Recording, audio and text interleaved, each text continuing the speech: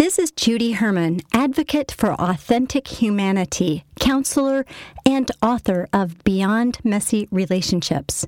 You are listening to #POD podcasts of dentistry with Dr. Panks.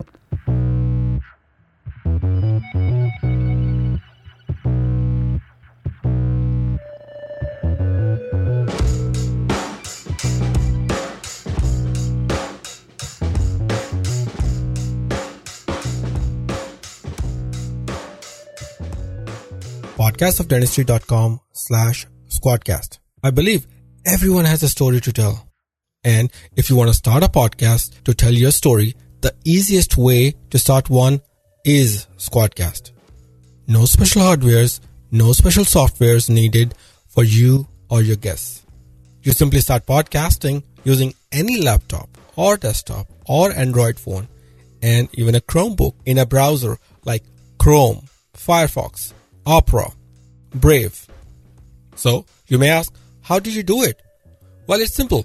As a host, you simply schedule an interview on your dashboard. Share that particular link to the guest and hit record to get studio quality audio. Done. No sign-ups needed by your guests, no special mics needed by anyone, and still get studio quality audio. There can be up to 4 people at one time, including the host. You can even see the video of your guests. Connect any earphone or headphones with mic and you're golden. When you're done, simply stop recording and everything with separate tracks is automatically uploaded on your dashboard, ready to download in no time. Most of the basic audio editing is also automatically done when you download. Do I not make any sense? Well, they do have demo videos on their website to show you exactly how it is done. I did use the support and they have best in the class support. They are so confident in their services that they have even compared their services with other competitors. Another thing that gives me peace of mind is redundancy. That means that even if there is some error, you can still get the backup of all the recordings sent to you in your email through your dashboard. So, if you really like the idea of starting your own podcast, podcastofdentistry.com/squadcast. The subscription starts only at $10 per month. You can cancel anytime through your account without making any calls or any chains of emails. Super easy. Once again, to support this show, simply go to podcastofdentistry.com/squadcast. Give it a try. Today, we have a very special guest who is not only a dentist, but an author, a certified professional coactive coach, and a business consultant. She is Dr. Pita Saleh. Today, we'll talk about what the guest calls it as the Fearless Way method, and I was referring to it in the podcast as the Well-Referred Dentist method. The book by the same name, The Well-Referred Dentist by Dr. Pita Saleh. To understand what we talk today, please keep an open mind and a little patience. It certainly gets easier to understand as we move forward. I would agree that it is a pretty dense podcast embarking on energy psychology, dreams, intuition, fears, anxiety, limiting beliefs, and so on. We go in detail about this matter and discuss the veracity, usefulness, both in a left brain statistical kind of a way and the right brain imagination kind of a way. You would probably have to read her book to get the full understanding, but I think I've done enough work for you and I try to ask all the questions that my audience might ask. We talked about implementing this method in your own office, what to do, how to do it, and of course, its usefulness. As usual, Tim Ferriss Inspired Questions brings out the hidden gems about the guest and the process, of course. We talked about TM, her morning ritual. What other changes did she observe by doing TM for all these years, and so on. It is indeed a different kind of a podcast since it tries to expand your horizon in a very powerful way. There is some food for thought and indeed some fun moments. I was not sure if I would be able to ask relevant questions, but she's an empath and at the end, it was indeed a rewarding experience. Please enjoy Dr. Bita Saleh from Well Referred Dentist. As usual, all links and podcasts are available at podcastofdentistry.com/session23 and podcastofdentistry.com/Bita. So without further ado, Dr. Bita Saleh. Welcome to Podcast of Dentistry, #POD. And I don't want to bore with all the intros and all those things. Let's dive into it, right? Okay. I know the topic we are discussing is a little new, so we all have to keep an open mind. To start with that thought process, I think, let's say you want to talk about the phrase you used in your book, teacher of the heart. Yeah, that's a great question, Dr. Panks. Teacher of the Heart is about loving the individual patient who presents to our office in whatever form they present themselves that moment. And really, truly seeing them beyond the fear and anxiety that they're presenting. Maybe that fear and anxiety is presenting itself as frustration or anger or complaining or saying, why isn't my insurance covering this or that? So there's many faces that fear and anxiety presents itself. Teacher of the Heart is about truly seeing that individual and loving them despite however they show up in your office. I brought an example of myself when I was a fourth year dental student, and the person that embodied that for me was a professor who knew me in the clinical setting for 2 years. He knew my work. And one day I wasn't feeling well. I was trying to push through it, and I mistook the angle on a tooth, and I over-prepared, and therefore there was a pulp exposure. And obviously I was really upset with myself, but this doctor saw me beyond that one mistake. And it was really important when someone is there for you when you can't be there for yourself, and they really see you as who you really are. Another example is I had many friends who were my patients as well. And when they came to my office for dentistry, all of a sudden they became different people.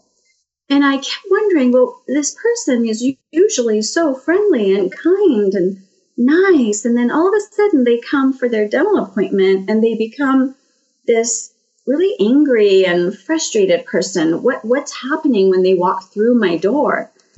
And that's all fear and anxiety. So if we as dentists don't see the individual as they truly are, then we allow that fear and anxiety to affect us, and then we become uncentered. We carry on their negative experience, and then that stays with us, and we carry it to the next patient and the next patient, and then we take that home at night. Right. And you just mentioned also saying that love your patients regardless of how they show up. It is a hard concept, what exercises you think a dentist or new dentist, can do and develop to be empathetic for the patients, and in the line you said, love your patients regardless of how they show up. Yes, the exercises that really help are grounding exercises. And if anyone wants me to send them something, just go to my website and request that through the contact section of my website. There's a meditation that really grounds the individual to the earth so that as dentists, we remain centered, so that we have proper boundaries set up for us. And that way, we're not affected by every negative feeling that comes into our office. So you can see through the eyes of love only when you're really centered in that place where you're not affected by everything around you.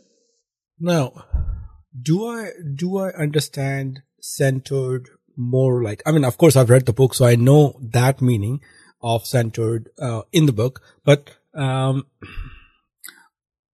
do you think I can replace the word centered with compartmentalize the feelings between what I feel for the patient and still trying to do what's right for the patient and not get bogged down by his or her feelings? Can I use the word we are more compartmentalized in that regard?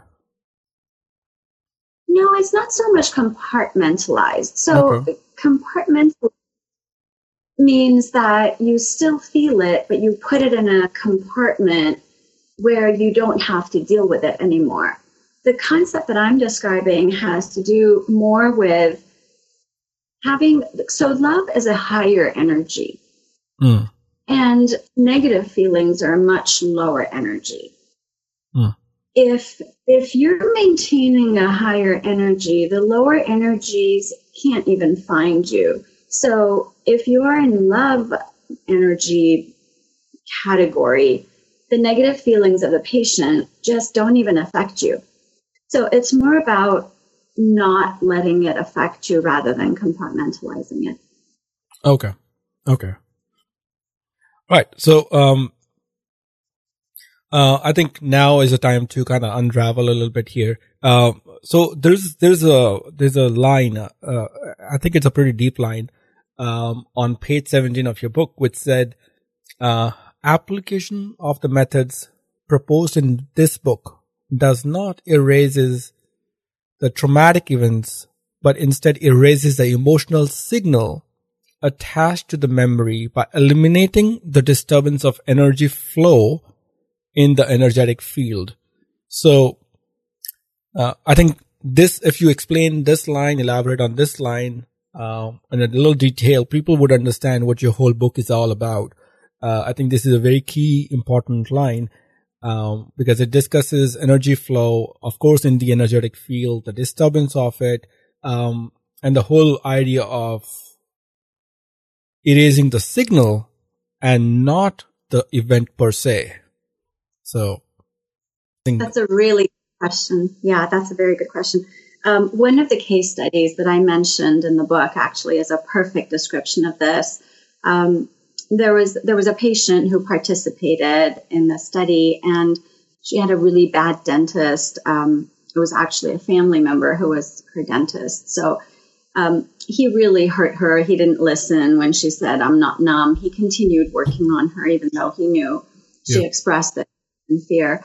So what happened was, after we did this method on her, she still remembered that this family member was her dentist, that he hurt her. She remembered all of that, but she no longer cared.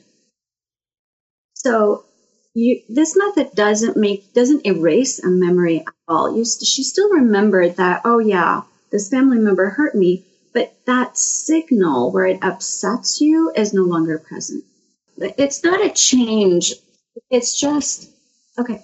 It's like usually we have proper energy flow in our body. Okay. When an individual has a negative experience, that negative experience interrupts the flow of energy. Mm-hmm. So if energy flow is disrupted through the energetic pathways, the system that would get the energy is now not getting the proper energy, and that eventually ends up causing disease. So that's one aspect of it. But there's no transformation of energy. It's just we're going from proper flow of energy that usually exists. Negative experience disrupts that proper energy flow. And so now that meridian is not transferring energy properly. Right. And therefore everything goes haywire. Okay. So, for the audience, could you just elaborate this part a little bit? So when there is a disruption of the energy flow, how does it impact the patient? What are the ways that it impacts the patient? And how fixing that flow of energy actually makes them more compliant to what you want them to do? Yes. So let's say a patient has had a previous awful experience at a dental office, and it doesn't even have to be a dental office or a dental experience. They could have had a drowning experience that was negative, or they could have been at a physician's office where they had a bad experience, or maybe it was sexual abuse, where obviously that's a very bad experience. So right. Those negative experiences, the energy flow gets blocked. And this doesn't go away. It just stays. It's like our brain is like a library. It just stores negative information and it puts it in a library. Now, let's say this makes a dental appointment. Right. All of a sudden, that stored memory of that negative experience pops back in. And oftentimes, patients aren't even aware of it. Maybe the day before the appointment, all of a sudden, they feel this kind of anxiety and they don't know what it's about. And anxiety is when an existing stimulus trigger does not exist. So patients sitting at home with their family, and all of a sudden they get, I don't know why I feel full and my heart's racing. And now they're at a point, they're having all the symptoms, maybe rapid breathing, heart rate increases, and they still have no idea. Right. There's many ways that doctors can actually recognize those presenting factors in a patient. If you don't recognize it, you can actually do this method and find through muscle testing that I discuss in detail which pathways are blocked. Once you know which pathways are blocked, then you know which negative feelings were the origin of this pathway being blocked. Right. And by tapping on areas in the body, which are called acupressure points, you can get that flow of energy going again. So by the end of this method, the energetic pathway is now flowing. It's no longer blocked. Patient still remembers that, oh, yeah, I do remember I had a drowning experience and etc. That's why right now I can't take it when somebody puts water in my mouth or gets near my mouth. So the story makes sense to the patient. You've just recognized the original negative experience that caused all of this problem for the patient. Patient is witnessed now. There's somebody in front of them, hopefully the dentist, who has now heard their story and witnessed that. And they know what the source is. So they no longer have that emotional signal. They remember it, but they're no longer bothered about it. And they're not bothered about it because the energy flow, at least temporarily or for relatively, not permanently at least, has been changed by your method of changing the energy flow. And that causes to continue for the patients to continue adapting and become more compliant. It is at that point you can figure out all of the energy pathways that were blocked. It's not just one. So you know how a nervous system is all connected together. So is the vasculature. It's all together. So the pathways are all connected together too, the meridian pathways. So if one pathway is blocked, it does affect the next one and the next one. So by doing this method, you can identify all the pathways that are affected. And then you give that homework to a patient and you say, okay, these were all the pathways that were blocked for you. It would be good for you to do this homework by tapping all these points 3 times a day for 3 months, whatever that ends up being. And the protocol is through muscle testing. You'll determine how many times the patient needs to do this as homework for it to be permanent. Yeah. No, I think muscle testing is the key word here, is the key phrase here. Basically, the idea is you test a muscle in a certain way, which is in the book, by the way, somebody who was interested. And then the muscle test would tell you whether the person is telling, the patient or patient involved is telling the truth, or he or not, right? So with the muscle test, you go either in this direction or that direction. If you feel, for example, that you need to do this homework for 3 months, 4 days a week, does a muscle test positive to it? For somebody who's interested, as I said, go and read about muscle testing, and you'll understand. And if they test positive and they're strong with it, that means this is what their body wants for them to fix the energy flow that's going on in the body right now. Why we even rely on muscle testing. Mm-hmm. If an individual is asked about a question, the mind can hide a lot of things in the subconscious part of it.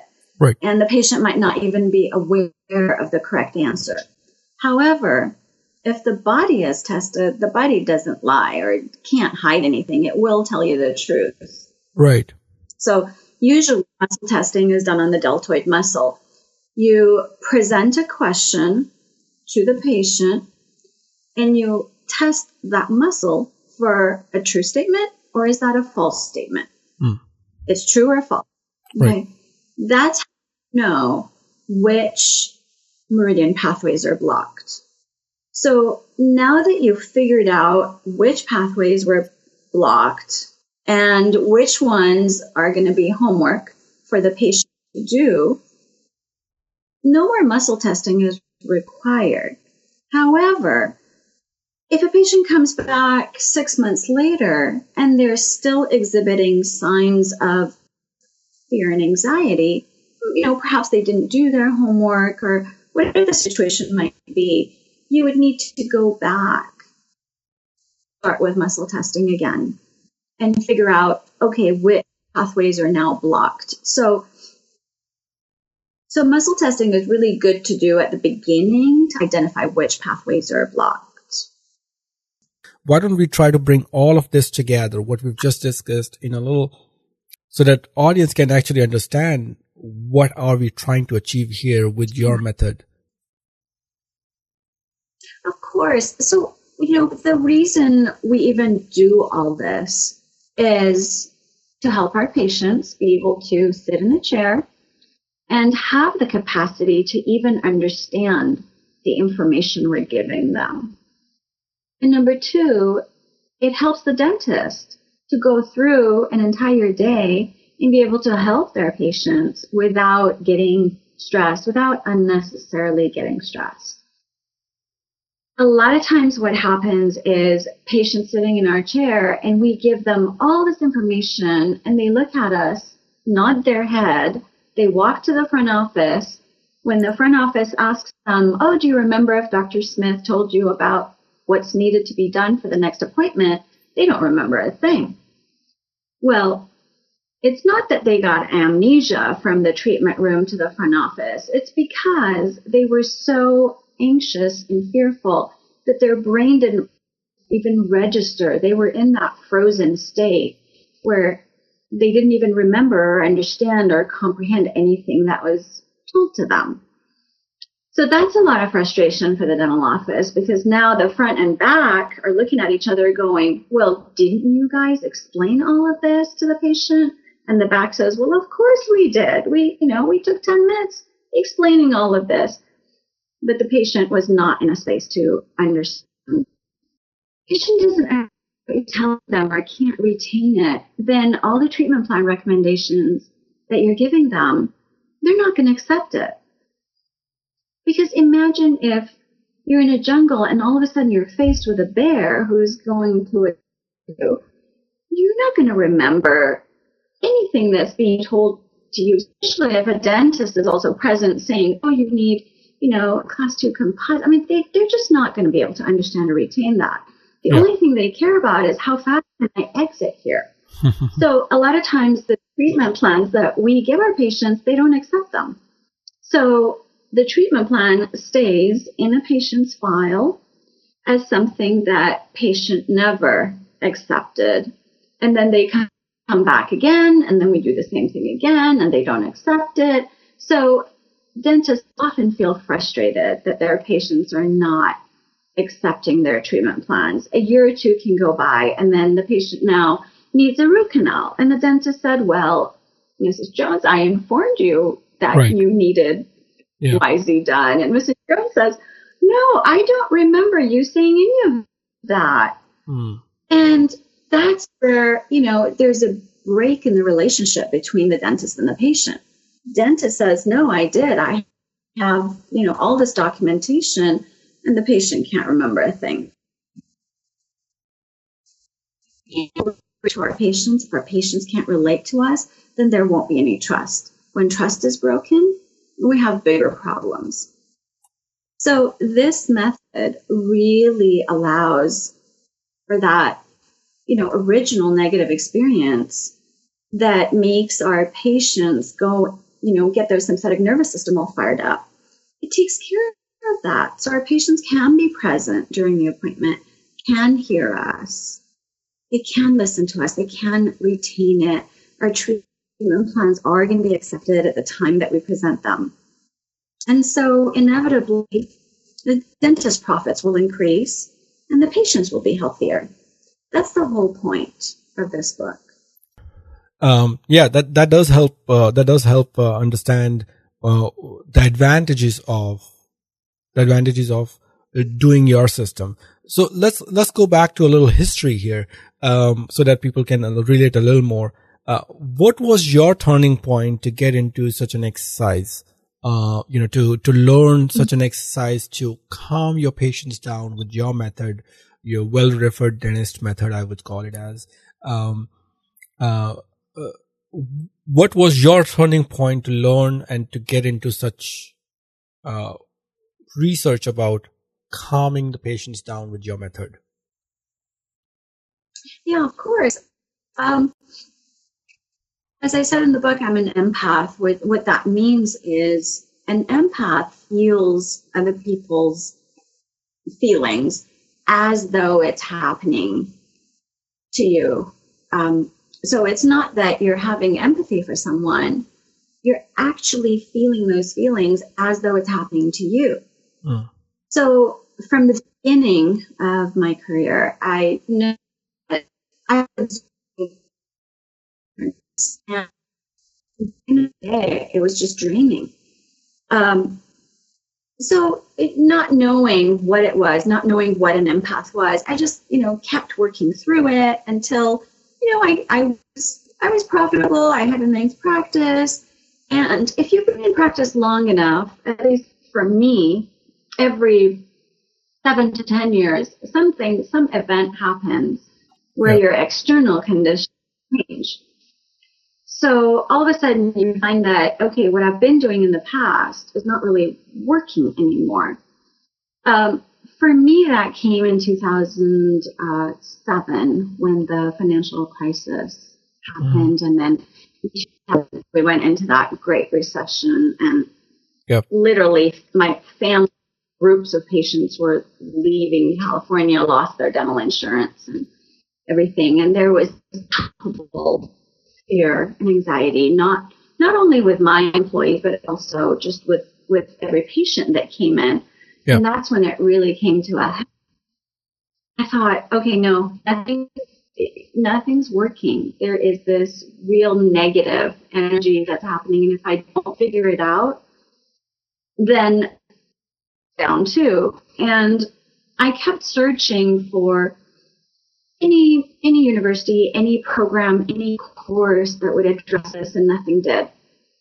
I finally found a university in Northern California, and although I was still running my practice, I went for a 3-year certification, and that was my introduction to energy medicine, energy psychology. And every time I had to do research, I did it on fear and anxiety. When I started to do this and I learned how to ground myself, how to center myself so that I can love my patients in whatever form they presented that day, I learned how to alleviate patients' fears and anxieties through doing energy psychology methods. So I found a school that actually taught energy medicine and energy psychology, and I enrolled in a 3-year certification. The result of that was knowing how to properly center myself, and that allowed me the opportunity to not be affected by all the negative feelings around me, and not to absorb everybody's feelings and get drained. And through the energy psychology methods that I brought up in the book, it between you and the patient, there's this trust. By the end of this method, there's a trust between you and the patient that I've never experienced before. My patients completely trusted me after that. They didn't care if their insurance didn't cover the entire fee, or they didn't care that that might be a cheaper office down the street. They trusted me as the person who had their best interest in mind. And even when I sold my practice in 2017, the dentist who bought my practice said, "Dr. Salo, these patients love you. Like, this is beyond a doctor-patient relationship. Like, what did you do?" And that's it. That's all I did is, number one, to truly see them through the eyes of love, which you can only do if you're centered yourself. And number two was this method. And I want to add that any person, like any patient that I asked in my practice to do this, if they were interested in going through this method, there was not one person that said no. Oh, I mean, okay. They were eager. They were like, "Should we start now?" is what they said. And all the case studies that I discussed in the book were done in 90 minutes, except one person who had a parallel sexual abuse and dental fear. She took 3 hours, but literally everybody else was a 90 minute. Now, if you're new to this, you may break that down into 3 appointments, into 3 hourly appointments, but you don't have to. Once you're certified in this method and you're comfortable doing it, it literally will not take more than 90 minutes. I'm going to use an analogy. Sure. Because let's say every time a patient comes to your office, they don't see you. They just see an angry bear, let's say. And these are patients who are fearful. Okay. So they can't distinguish you from the trauma that they felt at some time in the past. And let's say that trauma was facing an angry bear. Yeah. So when an angry bear is sitting close to them and talking to them, they're cut out. They're in survival mode. They either want to get out of your office as fast as possible, which is the flight part of the sympathetic nervous system, or they want to fight. That's when they get angry and they start complaining about your fees being high, or that their cousin went to a dental office and the dentist didn't ask for any copayment. I mean, there are so many things that a patient who's fearful can bring up as resistance. Okay. What this method does is it removes that angry bear, so that when a patient looks at you, they see you and not the angry bear anymore. Okay. So they will remember that, oh yeah, at some point I was hurt by an angry bear. But Dr. Pink is not that angry bear. Right. So whenever I see Dr. Pink, I'm no longer triggered to feel that fear that I felt with the angry bear. Now I can, my faculties, I'm able to hear Dr. Pinks when he talks to me, and I can retain the information he gives me, and I'm going to, I trust him now. He's not somebody that I need to run away from. Okay. Now, who did you think, as we were doing a little pre-call, and we agreed, and we both agreed that it is not for a high volume office. So who did you think is a target audience for your well-referred dentist method? Any dentist in private practice. Okay. Because, it's important to realize that in private practice, the way that we sell our services, which is dentistry, what needs to happen before we were able to sell that successfully is that trust needs to exist. So patients are coming to us. They're willing to pay us to get good service. But before that happens, they need to trust us. So in private practice setting, there is availability of time for that communication to happen between the dentist and the patient, and the explanation and go through this method. So there's time for that. And you can certainly charge for it. It's not like you have to do this for free. You can definitely charge for it. But when you charge for it, you need to let the patient know that there's certain things that you need to do, and I don't want to get into it here because I want to be able to properly portray it. We might not have time here. But there is time in private practice to do that, whereas in an HMO practice or DSO, there is no time. They rely on volume to do dentistry, and it's just a different model of practice. So my audience are dentists in private practice, whether it's individual or group, doesn't matter, but it would be private practice. Got it. Now, seems like you went in 2007 to do this. How long did you implement well-deferred dentist method in your own office? Actually, I started in 2013. Okay. And, my actual certification, it took 3 years. Yeah. So in 2016, I did one study, which I described, the case studies are described here in 2013. Then the 4-minute method was done early 2016. Right. We'll get to that. But, so basically, more or less you started in 2013. And did you do it on all the patients in your office? This method? No, I did it on select patients that I knew were very fearful. Okay. So only fearful and anxious patients starting from 2013. And, there's a scale between 0 to 10, 0 being no fear of dental treatment, 10 being the worst fear. And basically, if you just ask a patient on a scale of 1 to 10 or 0 to 10, where are you as far as fear and anxiety about dental treatment, they will tell you.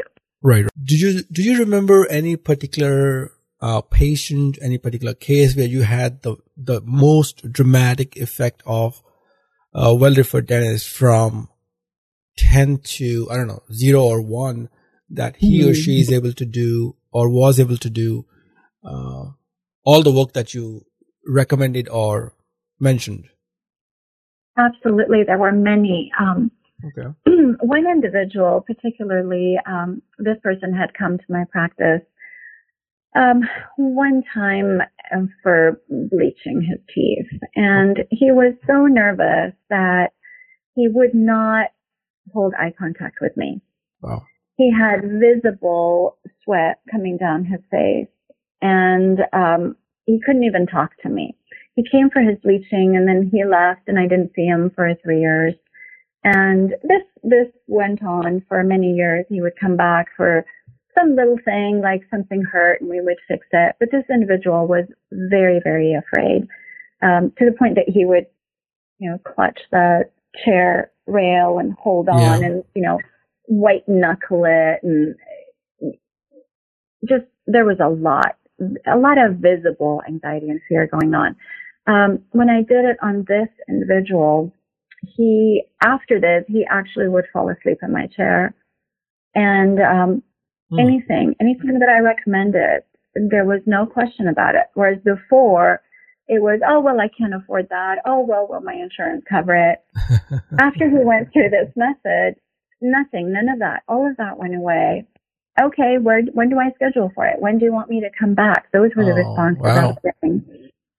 So basically, it wasn't not only in the chair cooperation, but also, the cooperation in, I'm ready. I'm ready when you are. Oh, yeah. Kind of, okay. Yeah. Yes. It was, when would you like me to come back to do this? Wow. It was not like, oh yeah, I have to check my calendar and I'll get back to you when I have time. I have to talk to my significant other before I decide. None of that was there anymore. Oh, interesting. That's very interesting. Yeah, it's a different way. It's a different way of practicing dentistry when your patient says, I accept, and when would you like me to come back? Yeah, I've been, I think some of my patients say that to me, even though I don't use your well-referred dentist method. Not all of them. I mean, I'm not as good as you in this method, but I think as you were telling me that I think I'm an empath too. One thing that hurts me is when I'm actually numbing my patient. I'm like, I'm so sorry, man. I'm sorry it hurts you, but I know it hurts you, and some of my patients have said that I do a good job in numbing them, whatever. It's not about me here, by the way, but what I was trying to say is only very few of my patients say, I'm ready when you are. But if you say you can make those patients, many of your patients, to say the way I'm ready when you are, that's a big game changer, I would say. That's a big game changer. It is. Yeah.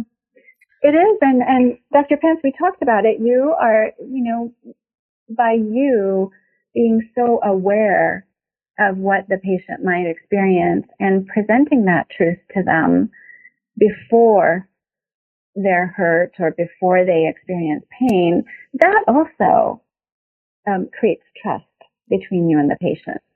And that's great.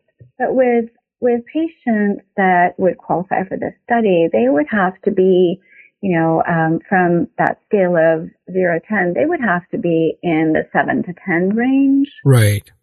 Where, nothing we do as dentists, as caring dentists, helps them. They still, they still can't properly sit in the chair and allow us to do the dentistry that we can do on them. Those are the patients that are much more difficult, to get them to trust us with empathy and care and compassion. Yeah. I mean, to be honest, I think you also have what we call a 4-minute protocol. You were touching on that topic a little bit. Why don't you tell them a little more about your 4-minute protocol? Because that's going to start them, it's going to start them slow, but then it's going to give them a little more confidence in your method too. So if you don't mind, please discuss a little bit about your 4-minute protocol. Mm-hmm. Sure. Sometimes you just don't have time to discuss this with a patient who arrives for an emergency. Right. Let somebody call your office at 4:30 and you're about to close at 5, and they have an abscess and they need your help, but they're also very afraid of dental treatment. So you need something quick to get them to sit in the chair so that you can do an emergency treatment on them.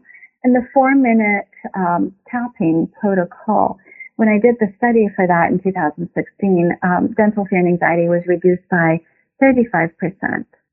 And that's a lot. That's the difference between a patient not being able to sit in the chair versus a patient sitting in the chair for 20 minutes while you excise the abscess and, move on to help them further. So it's great for an emergency type situation. It only requires tapping on 7 acupressure points, which are on the body. And they need to do that just for 4 minutes. So you Wait a minute. Did you say tapping like with the tip of the finger kind of thing, tapping? Yes. Oh, tapping gently. Very gently. Tapping. Okay. Very gently. Okay. So there's no force, you don't want to bruise the skin or anything. It's very gentle tapping, and it's that tapping that gets the energy flow going. Oh, okay.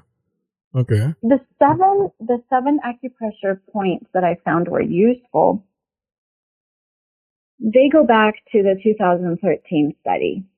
I found that these acupressure points were most commonly the places that were blocked with patients that had dental fear and anxiety. So I said, let's get rid of all the extra stuff. Let's just tap. on these points, Mm-hmm. and let's see if that reduces anxiety.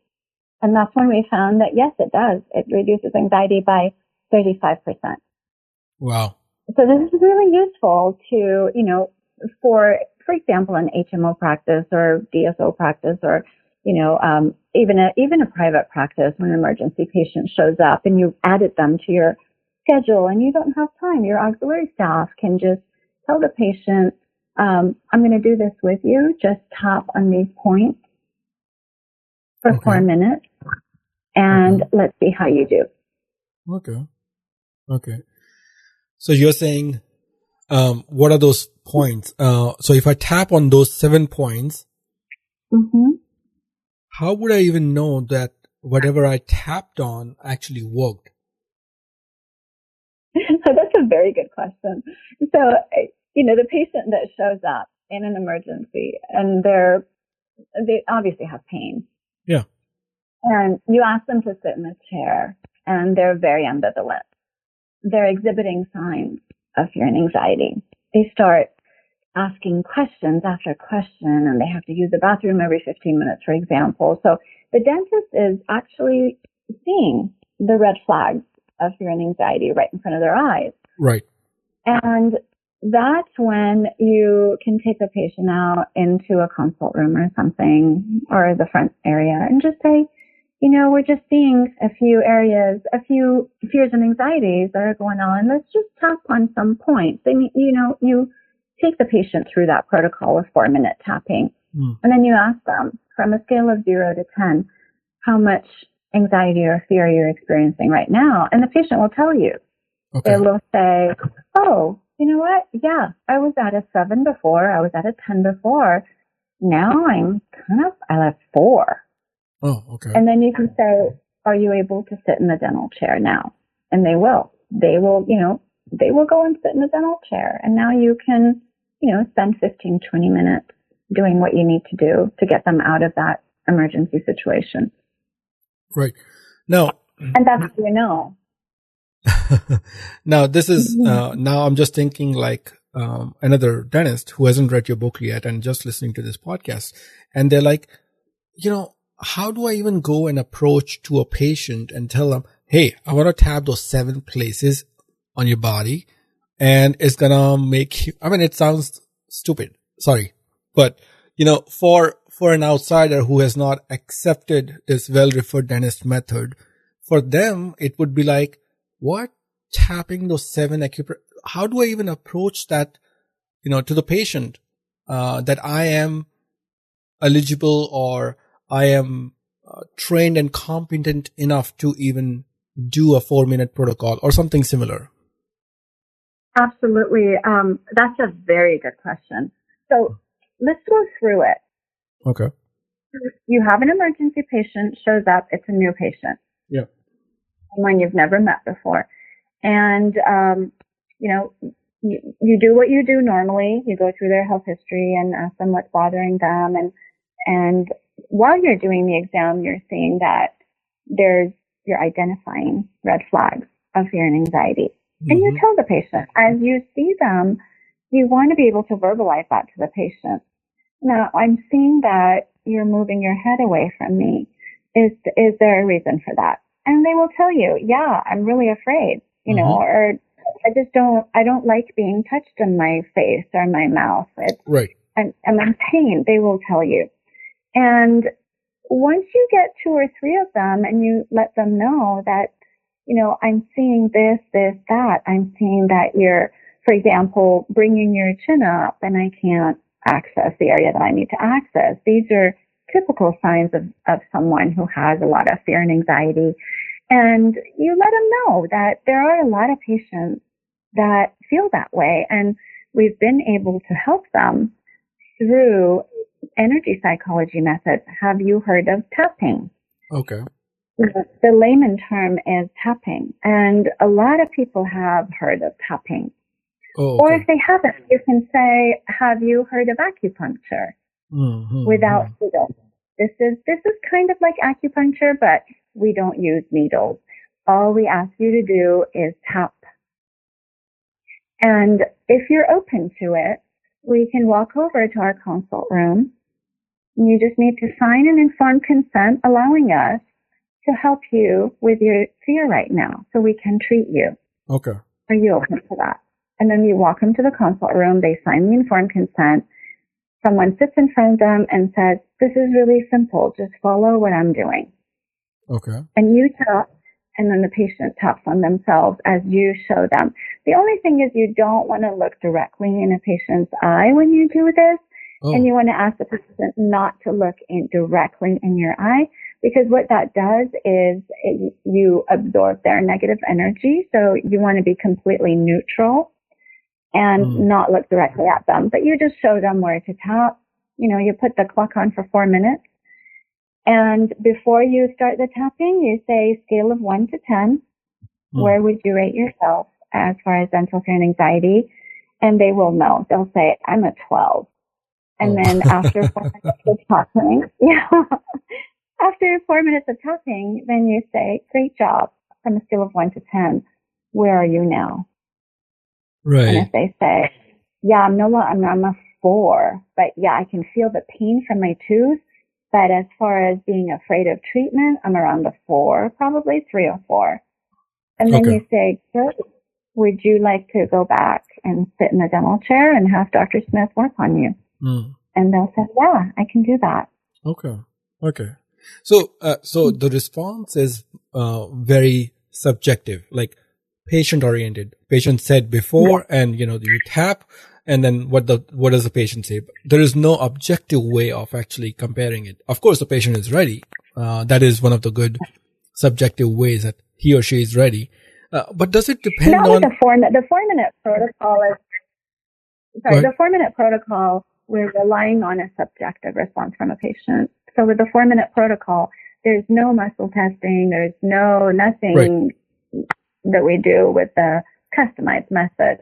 So we do rely on the subjective answers. Yeah. Got it. So 4-minute protocol is, I think you already answered my next question. So 4-minute protocol is more like a subjective response to your method. But there is no way of confirming it objectively.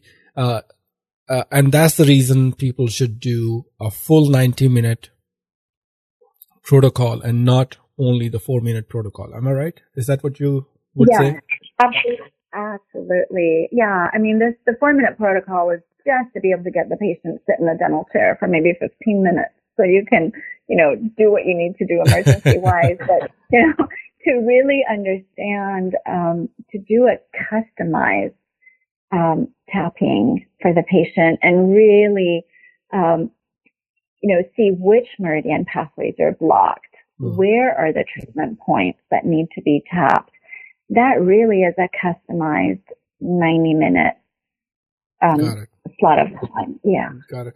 Now, did you used to charge extra for the patients in your own office? I did. I charged around, $150. It wasn't a lot, but you would whatever. It's not really the amount that you charge, but maybe do what you do for a new patient, like whatever you charge for a full mouth X-ray and exam. Charge that. Now, okay. Now let me throw something at you right now. This happened. Sure. So, how would you even compare your well-referred dentist method to a placebo effect? That means people want to get better. Of course, you are doing something for them, and the very thought that you will help him or her, just like in a placebo. Do you think it is somehow a placebo effect in that regard? I mean, you're telling them you're going to help them, and they feel good right away, especially in the 4-minute protocol. Do you think it's more or less like a placebo? Well, what would really help, of course, is more research in this area. But the 4-minute protocol that I did for emergency patients, my control group were people that read a Golf Magazine article. That was my control group. And I compared the people who tapped to the people who only read this boring Golf magazine article. Okay. And those people only improved by 6%, whereas the group that actually did the tapping, they improved by 35%. So that was a significant difference. And we actually had a statistician who did the comparative analysis, and they determined it was a significant difference. And all of this is in the article. My research is actually posted under my page on LinkedIn. So if you want to get into more detail, you can read that. But that's a very good question. How do you know if this is placebo effect versus not? And that study determined that it's not a placebo effect. Okay. So statistically, it's proven basically your method is not a placebo, but actually it does have a significant correlation to whatever you were trying to study. Okay. Yeah. Well, that's interesting. Yeah. That is interesting.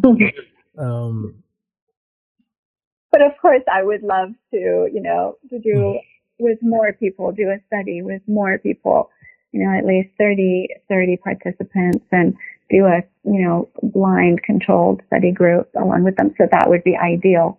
But I feel that this is a good starting point for all of us to kind of have an open mind and start doing it in our practices, and maybe the opportunity to do a larger number of participants will be available either by me or by somebody else in the future. That would be great. Yeah, I mean, believe me, I think everybody needs more studies. Even the crowns that we do needs a more study. But that being said, now, little on the legal and the malpractice aspect of it. Okay, now one thing which kind of bothers me is, anytime one of my good friends, he's really, very legal oriented guy. So he always finds something. Is it legal? Am I going to get in trouble? Am I going to have a malpractice insurance trouble in this? Because I don't have a 3-year degree, which Dr. Saleh has, for me to even do a 4-minute protocol. Forget about a 90-minute and forget about, you understand what I'm saying? So I think what I'm also talking about is the legal ramifications, the malpractice insurance thing. How would that come into play? Absolutely. And, as a practicing dentist back in 2013 and 2016, those were my questions as well. And I asked all these questions from my malpractice insurance. And so I'm going to tell you a little bit about the concept, and then I'll tell you what you need to do in order to not mix the boundaries. So, in dentistry, we're supposed to manage our patients so that, if somebody comes in and they're having anxiety, if they faint, we bring them oxygen, we're trained in energy medicine. Or maybe when they're getting nitrous oxide, they get too much, they're not titrated properly, and they end up throwing up all over the place. We're supposed to clean it up, calm them down, re-titrate, and basically take care of our patient.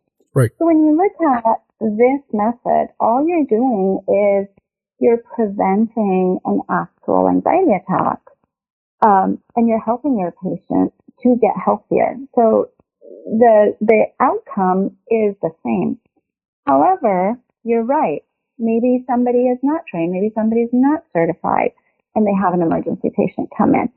So that's why it's good to get certified and learn the right way.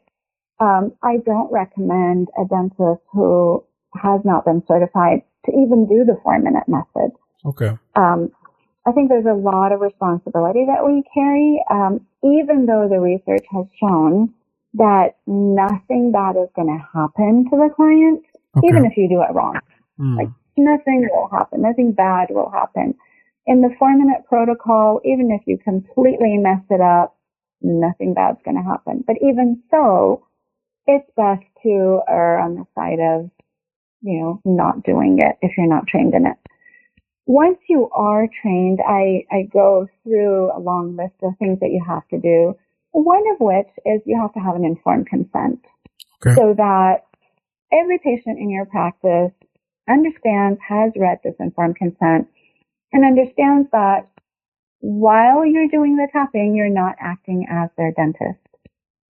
Very important for the patient to understand that, because you don't want to mix your dental license with energy psychology. It's just, they're two separate things, and you want to make sure that the patient understands that too and signs it. And you never want to do the tapping in a dental operatory where you practice dentistry. Oh, that's why you said to take them into a consultation room. Yes. Oh, wow. Yeah. Yeah. You want to make that distinction that in the dental operatory, I'm your dentist right now, Okay. but your dental appointment is going to be put on pause, because we're going to walk out of the dental operatory. We're going to go to the consultation room where I can do this energy psychology method with you. And while I'm doing that, I'm not acting as your dentist. Okay. Okay. Because, there's kind of a very distinct separation between having your dentist hat on and having your energy psychology hat on. Okay. And the patient understands it. And as long as that is, it doesn't have to be a consult room. It could be another room where you don't do dental treatment. Everybody's office is different. But it has to be somewhere where you don't perform dentistry. Right. Okay. Do you? As long as those two are met, then you're fine. But even so, I would ask an attorney to go through your informed consent. I have sample consents that I can give you, but you would always, of course, be diligent and have an attorney look at it to make sure everything is correct and it's a proper informed consent for the patient. Sure. Now, on a very similar note, so for example, now the other important key members in the office is assistants and or hygienists. How do you relate such a new concept of energy psychology to them? Hey, I'm only trying to tap their acupressure points, how do I bring them on board, basically? For example, somebody does come and learn the energy psychology method, and how does he come back to the office on the next Monday, for example, and then he say, hey, you know what? We're going to start doing this. How do I bring my other staff members on board for that? Of course, that's great.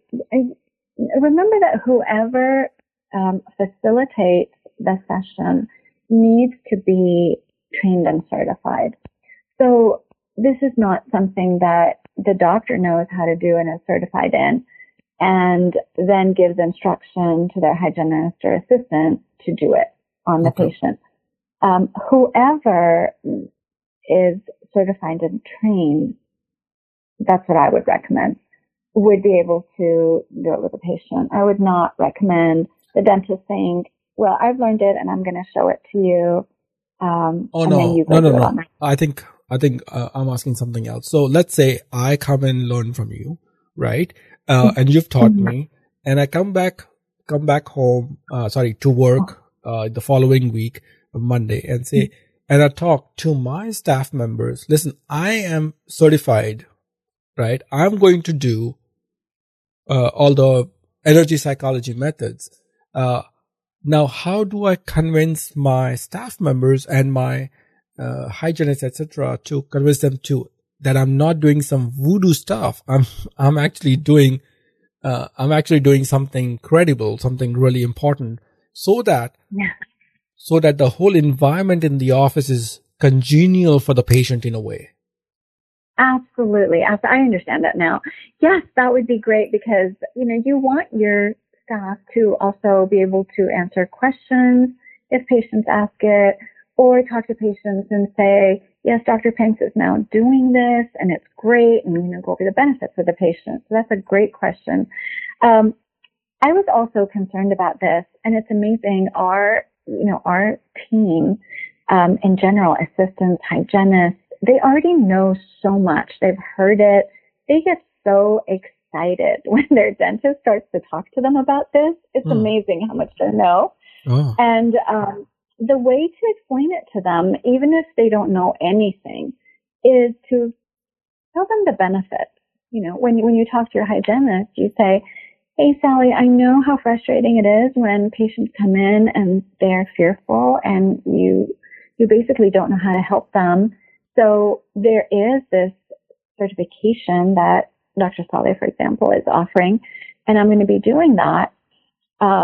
It will help our patients with their anxiety and fear.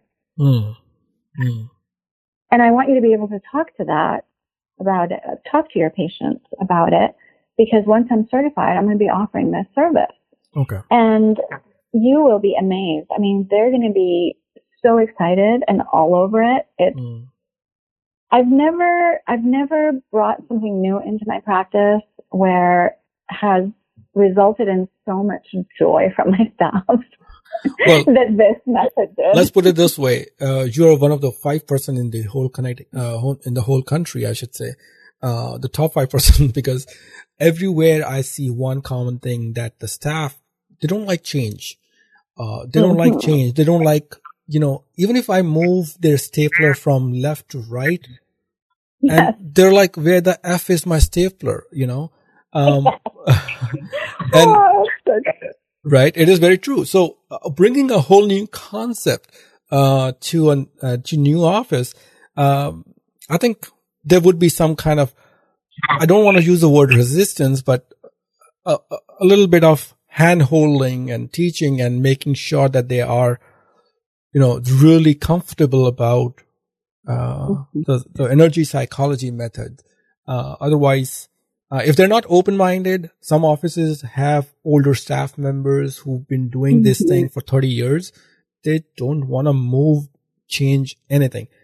So I think it is really important for them to bring on board before we start. That's my personal advice, but everybody knows their staff members better than me. So I think. Well, actually, Dr. Pace, I would like to answer that. Fear of change is one of those fears that's very common. It's our staff, our patients. Nobody likes change, and you're absolutely right. The best way to help them understand the benefits of this is to, do it on them. I'm sure there's something in every individual that they have fear and anxiety around. It doesn't have to be dental fear and anxiety per se. Maybe they're afraid of swimming. Something. But as dentists, we obviously want to do it because, dental fear and anxiety is in our realm of work. But just do it on one person or every staff member and let them experience it themselves. That would be the best way. All right. Of course, after they sign the informed consent and all that. Yeah, that's a given, right? So, where can one learn such a technique of well-referred dentist? Do you teach them? I do. Yeah, I do teach it. I teach it on Zoom. It can be done online on Zoom. I have an 8-week program that I teach dentists. If they're local, I will go to their office. I'm there helping them understand it while they practice on people. So I'm very kind of involved in their teaching, and then they get certified at the end if they pass the exam. And then they can go do it. I mean, on the first day when I go through muscle testing, there will be homework to go ahead and muscle test on, at least 10 patients to get the feel for it. So it's very hands-on. Okay. Now, are you the only one in the country doing it, something like that, or there are other dentists or teachers available? You're all the way up in California. That's why I ask. Yeah, I am. Sure. And that's why I offer it online. So anybody can, anybody in the United States or outside can access me. But I'm not aware of anybody else that does dental fear and anxiety. I'm sure there's, people who teach energy psychology methods, but not for dental. At least if they are, I don't know. I don't know who it is. Okay. And people can just go on my website, which is www.drbetasaleh.com. Go to the contact section and send me just something saying that I'm interested. It's called the Fearless Way Method. I'm interested in doing the Fearless Way Method. That comes directly to me. And I usually set up a call for your audience. I do a 60-minute complimentary 60-minute call, just to make sure that, they're fully committed. And then, then we start on Zoom. And now Zoom, everything is Zoom these days, even dentistry is, I wish we could do dentistry on Zoom. I know, isn't it? All the teledentistry is now apparently done on Zoom. I'm not sure, actually. I better retrieve that. Yeah, well, but Zoom is a great conferencing platform. Right. Teledentistry, I did a very good interview with, I think your neighbor in LA, Dr. Arsh Hakamian, podcastofdentistry.com/session 11. I think it was a really good interview. He talks not only about himself, but also about, not teledentistry. It was a fun interview. Initially, I thought it was going to be a very boring interview, to be honest, but I think it came out nice. Yeah. I was happy with it. I definitely have to listen to that. Yeah. That's very important, especially now. Yeah. All right. Now, this one question, which I didn't ask you, was primarily for me, but I wanted to understand the two terminologies that you used in the book, intuition and self-esteem. That's a great question. So intuition is that gut feeling that we often feel, and everyone has intuition. It's not like some lucky people do and some don't. It's a natural ability to get that gut feeling. Not everyone actually listens to that intuition. The only way, actually, intuition isn't loud. Like, there's nobody knocking and saying, danger, danger, don't do that. It's not like that. It's very subtle. It's like a very subtle whisper. Like, I'm sure you've experienced this before. Maybe you're in a situation and you say to yourself, I just don't have a good feeling about this. Yeah. I can't put my finger on it. I just don't feel great about this. Right. And that's your intuition speaking. So, for example, when you're giving anesthetic to a patient and the patient gets numb, and then you start working on the tooth, your high-speed drill's going, and all of a sudden you might get this feeling that the patient is losing their numbness. And so a person who trusts their intuition will stop and they'll say, hey, Mrs. Jones, are you okay? Are you starting to feel this? And that patient will say, oh gosh, yeah, I was going to say something, but I was going to wait to see if it gets worse. So the dentist listened to their intuition and verbalized that to the patient. The patient now feels great because they're like, wow, you care so much. And they feel safe with you. But not everybody listens to their intuition. They'll doubt it and they'll keep going until then, by the time the patient actually feels it, they're jumping out of their chair. What we've found is that, self-esteem is very important so that you trust yourself enough where you can trust your intuition. So the minute that weird feeling comes, you're like, oh, you know what? She's losing her numbness. I got to stop now. Wow. So that's how self-esteem around your intuition, that's how they're connected. So self-esteem is keeping faith in the intuition, the subtle message that you hear and acting upon it. Yes, absolutely. And intuition can be, it's not only heard, it could be just a feeling, it could be, auditory, meaning that you hear something, it could be just a knowing that you have no idea how you know, but you know. Yeah. So it has different forms. Sometimes it's felt, so it appears in different ways. Right. Well, the reason these two words were so important for me, this is all about me, not for my audience. They're welcome to listen. Jokes apart, the reason it was important for me was because almost a year ago, I felt that I had an intuition of something, in general life, and or dentistry. I don't remember the exact event, but then I did not listen to it, even though I heard the whisper, but I didn't respect the whisper right. And then I kept that as a signal for me, and then next time somebody whispers to me, right, I'm going to listen to it and see how it goes, just to verify if my intuition is correct or not. And I listened to that next time, and I think it was correct, if I remember correctly. So, I continued listening to a little more, and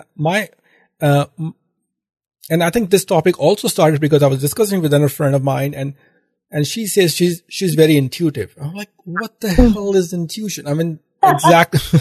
So it's like, I'm a very logical left brain guy, but lately in the past 1 to 3 years, I've, using my right side too, I should say a little bit. So, you were saying something to add on to, intuition. Yeah, and that's great that first of all, you became aware of those subtle messages you were getting, and you did your own experiment. Next time it happens, I'm gonna, listen to it. But also a great way to find out if your intuition is correct or not is to do muscle testing. So muscle testing, as we covered before, it's the body's response to a true or false question. And as you do muscle testing on a patient, or you can even do it on yourself, you will intuitively know what the answer is. And then when you muscle test, the muscle test confirms what you knew intuitively. Does that make sense? So when you start doing muscle testing, it's like training wheels for your intuition to actually trust your intuition. Well, you answered my next question. I think you have a lot of intuition. My next question was actually was on a similar note, that how could I actually do the muscle test on myself and learn to, use muscle test as a training wheel? I was about to say something similar, and you already said it. So muscle test, I can do it on myself too. Is that what you're saying? Yes, absolutely. You won't be using the deltoid muscle. Okay. But you can use your fingers, and since we're not on video, I can't show you. But for example, I'll try to describe it. You can put the tips of your middle finger and your thumb together, so it forms a circle. Yeah. And with the other hand, so you maintain this circle, let's say with your right hand. With your other hand, you take your middle finger and index finger. Yeah. And you put it inside that circle, and you go to break that circle. So you push your left hand index fingers into where the contact is between your middle finger and thumb, and you try to break the circle. Okay. So, let's say you ask, my name is Beta, and you can see if that's a correct statement for you or not. Okay. Since it's not for you, when you go to break the circle will break. Because it's a false statement for Dr. Pink, right? But when I do it, and I try to break that circle, I won't be able to break that circle because it's a true statement for me. So my muscle, my whole body will hold that as truth, and it'll be strong. Whereas if it's a false statement for you, your muscles will not be strong. The circle will break. Oh, wow. So that's just a testing method. Many other people use a pendulum And they have to kind of train themselves, like how would the pendulum move for a true statement or a false statement. That's another way, but that could be, I don't like using that. I do like using your own hands to see if you can break the circle or not. Wow. Yeah. I think this one question was enough, was good enough for me to the whole episode, a whole session. Yeah. Any other ways of improving intuition? Any other ways you think somebody can listen to the whisper? A great way is journaling. When you do feel something, instead of dismissing it, write about it and date it. So check back maybe a week later and look at the circumstances that happened, or a month later and look at the circumstances that happened and see if that intuition was correct or not. Journaling is a great way to do it as well. A lot of times dreams, we often get dreams where symbols are shown to us. And the intuition, the feeling that we get after a dream tells us whether this was an important symbol. Sometimes maybe foretelling of a future incident that is going to happen or not. And those are called precognitive dreams. So a lot of times we can use our intuition to help us figure out what the meaning of the dream was. I touch upon that in my second book that is going to be published next year. But yes, there are many ways, but practice. That's the best way to really strengthen your intuition. And the more you have evidence coming up that, yes, my intuition was right, when I felt this and that, look what came true. It was absolutely right. You'll trust it more. You'll believe in it more, so that next time it happens, you will stop and pay attention to it. That's interesting. And the important thing is that everyone has it. It's a natural ability that, we have as human beings. It's not only a few people that have it. It's just that the important thing is whether we trust it enough to pay attention to it and act upon it or not. Now, I usually don't dream. Is that a good thing or a bad thing? Dr. Panks, everybody dreams. I don't. I mean, I'm not saying absolutely not at all. I'm saying, once in 2 months I would dream something, because I'm usually, the way it works for me is I only sleep when I'm dead tired. So as soon as I fall on the bed, I just sleep. So, until then I would be awake doing something, reading online or whatever. But, I know it's a fun thing which I'm speaking about, but I don't usually, if I do dream, I don't remember any of it. Yeah, that's the key, because, dream science shows that we all dream, but not everyone remembers their dreams. That's what science shows. Yeah. Okay. And that's very interesting, because that's one thing that I discuss in my second book, as an indication of how sometimes when we have a limiting belief about something, and do you know what I mean by limiting belief? Yeah, I do. So, please, but my audience doesn't. Why don't you tell? Okay. So a limiting belief forms when, and I'll use an example because it'll be easier. Let's say when you were a child, you were you were baking cookies with your mom. The phone rings, she gets out of the kitchen, and you go to continue, and you put the cookies in the oven, and you hurt yourself, you burn yourself. And it's a really bad burn. So as a child, you will form this belief that oven can hurt you. And that's a valid belief for a child going through that.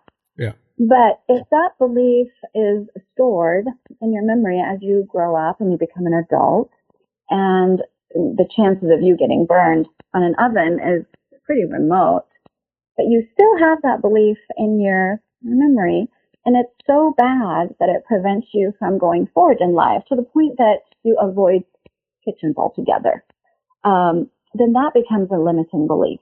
So sometimes when we have limiting beliefs and life gives us experience after experience to the point that that limiting belief now needs to not become a limiting belief, often we can have dreams that reinforces that. Okay, that was a belief in childhood. Now a new belief can replace that belief, something that's not so limiting. So that's a part of dream science where our dreams can help us. Interpretation of dreams can help us understand and replace an old belief with a new belief. Yeah. No, that's interesting. No, that is interesting. I mean, I have read about it, but I think I was listening to Dax Shepard. It's a podcast named as Armchair Expert with Dax Shepard, and there is one podcast which was released on March 19th named Tom Silver. He actually tries to change those limiting beliefs. He's a hypnotherapist himself. So somebody who's interested into listening to something like that, I think we should listen to Tom Silver on Armchair Expert with Dax Shepard. It was an interesting podcast. So I would recommend you to go through if you wanted to. But thank you. Absolutely. I was reading that you are a certified coach by ICF. What do you coach people as? What do you teach them by being a coach? I mean, are you teaching them how to use well-referred dentist method, or is there anything else involved in the whole coaching? Absolutely. So I would love to answer that question. A lot of people nowadays are calling themselves a coach without proper training. For example, when I came up with the well-referred dentist method, I could just get in front of my audience and just teach that. Just say, hey, do this, X, Y, Z, and go forward. And, I could give step-by-step instructions. That's really the job of a consultant. When a consultant gets in front of a dentist and says, okay, to meet your production numbers, this is a list of things that you can do. So go do it. Okay. A coach, however, will come in and look at your numbers with you. They will go through your values, what you find fulfilling in life, what your boundaries are.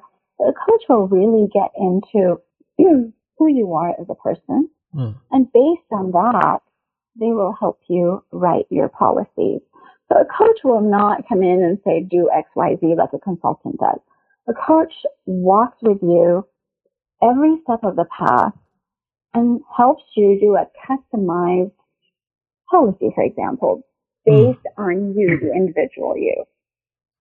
Okay. So when I decided to help dentists with their practices, I have a lot of knowledge. I've been, practicing for 30 years. I know the operation of a practice backwards and forwards and left and right and every angle.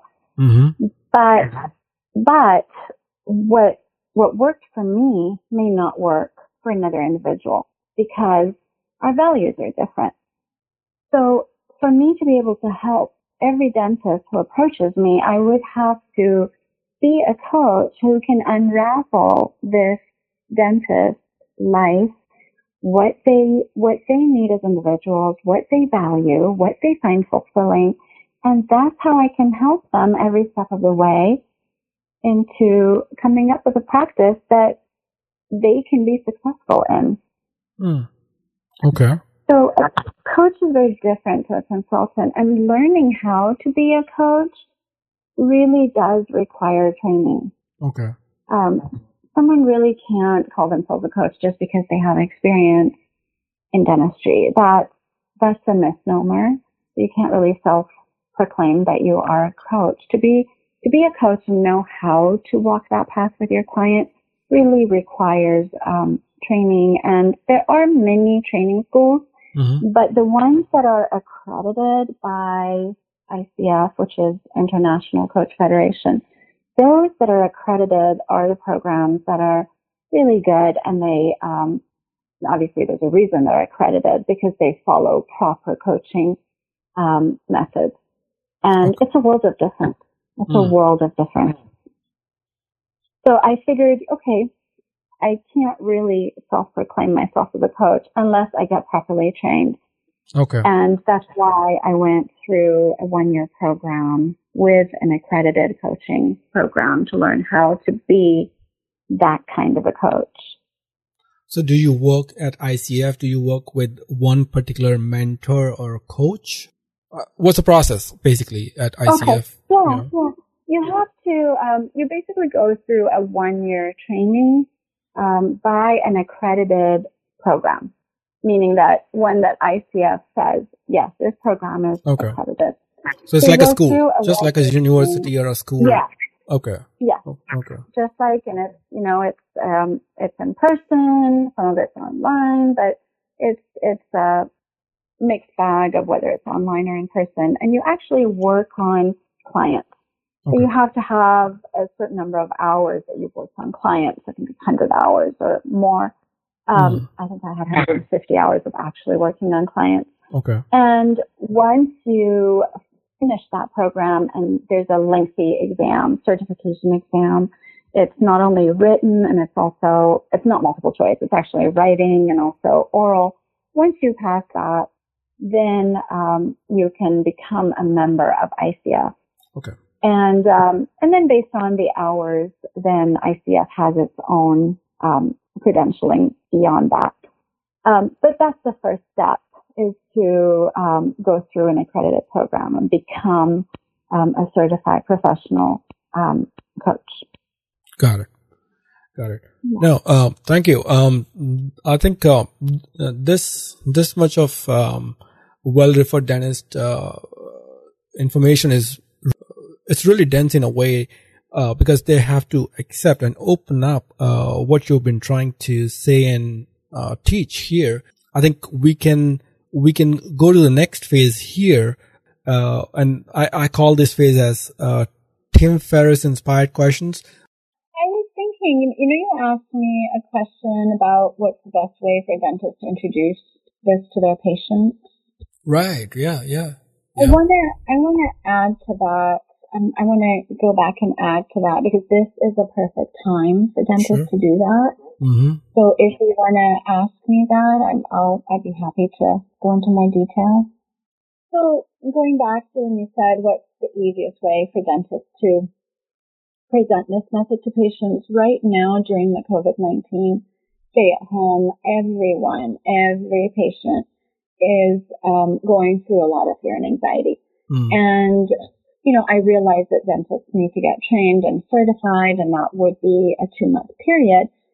It's a great time to either write a letter to your patients or announce it on your Facebook page that, we're aware that a lot of people are in fear and anxiety about the future, about the unknown. So we are actually in training to be trained on a method that we can help our patients with this fear and anxiety. And we're all working really hard to learn this. Please ask us about this when you come back. Or when the stay at home is finished, it's a great opportunity to follow up and say, regarding our training, we've done our training. We're so excited about this. It's helped so many of our patients, our staff.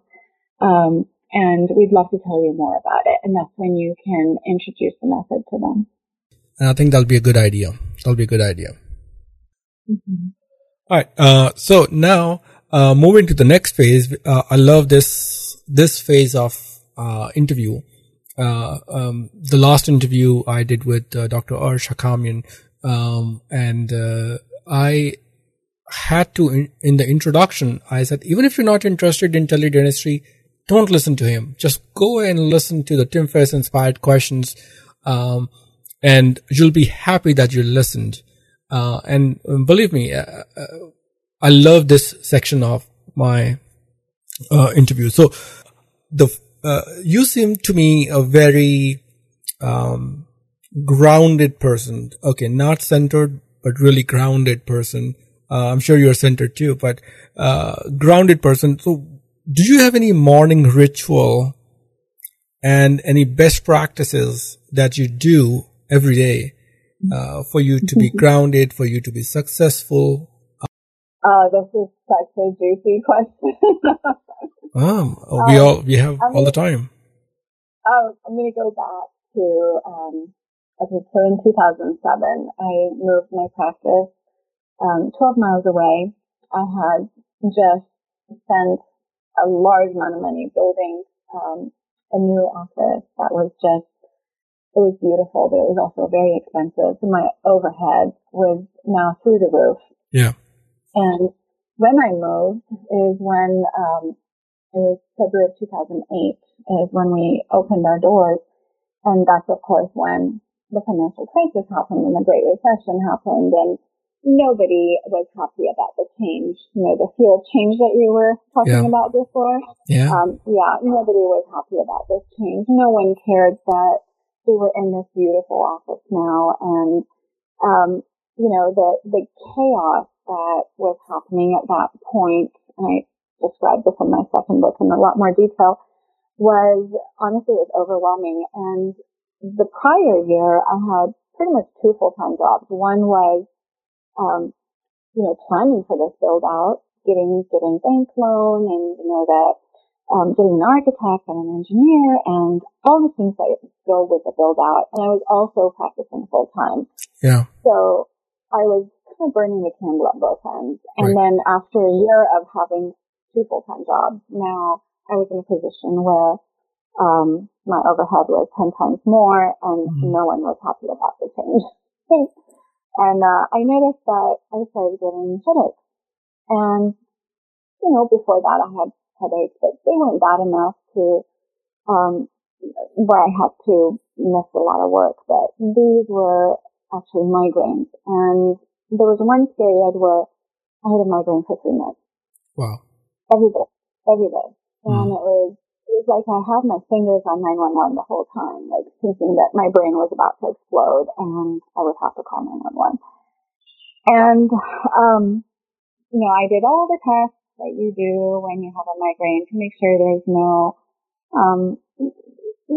problem with things that are physiological, et cetera. And everything came back negative. So we knew it wasn't that. And so basically it became clear that it was stress. Yeah. And so as a last resort, I even tried acupuncture, nothing worked. And finally I said, okay, I'll try meditation. And I remember all my life, being a type A personality that most dentists are, I was no different. It was always about go, go, go and do, and, don't ever stop for a break. And all of a sudden, my body was telling me, okay, enough is enough. You need to stop. Right. And I enrolled in transcendental meditation and mindfulness. I had tried mindfulness meditation years ago and it didn't work. So I tried transcendental and Dr. Panksepp was amazing. My migraine, within 4 days of learning transcendental, my migraines were less frequent, less severe, and within a few years they were completely gone. To the point that my neurologist couldn't believe it. It was amazing. But meditation pretty much, I think, saved my life, and I continue doing that twice a day. So with TM, and by the way, I have I'm not advertising for TM in any way. Yeah. But it's just something that worked for me. So I have continued that every day, twice a day, 20 minutes in the morning before I start my day, and 20 minutes around 5 or 6 o'clock at the end of my day. And the days that I don't do it because I get lazy or I allow other things to take priority, I really feel it those days where I'm not grounded and centered. So I cannot stress the importance of meditation for dentists and, business owners who wear many hats. for me, it's made a big difference. I do that. And also, there's a grounding meditation, which I'm going to talk about, but it does require some training. So I don't want to, summarize it and belittle how important the training is.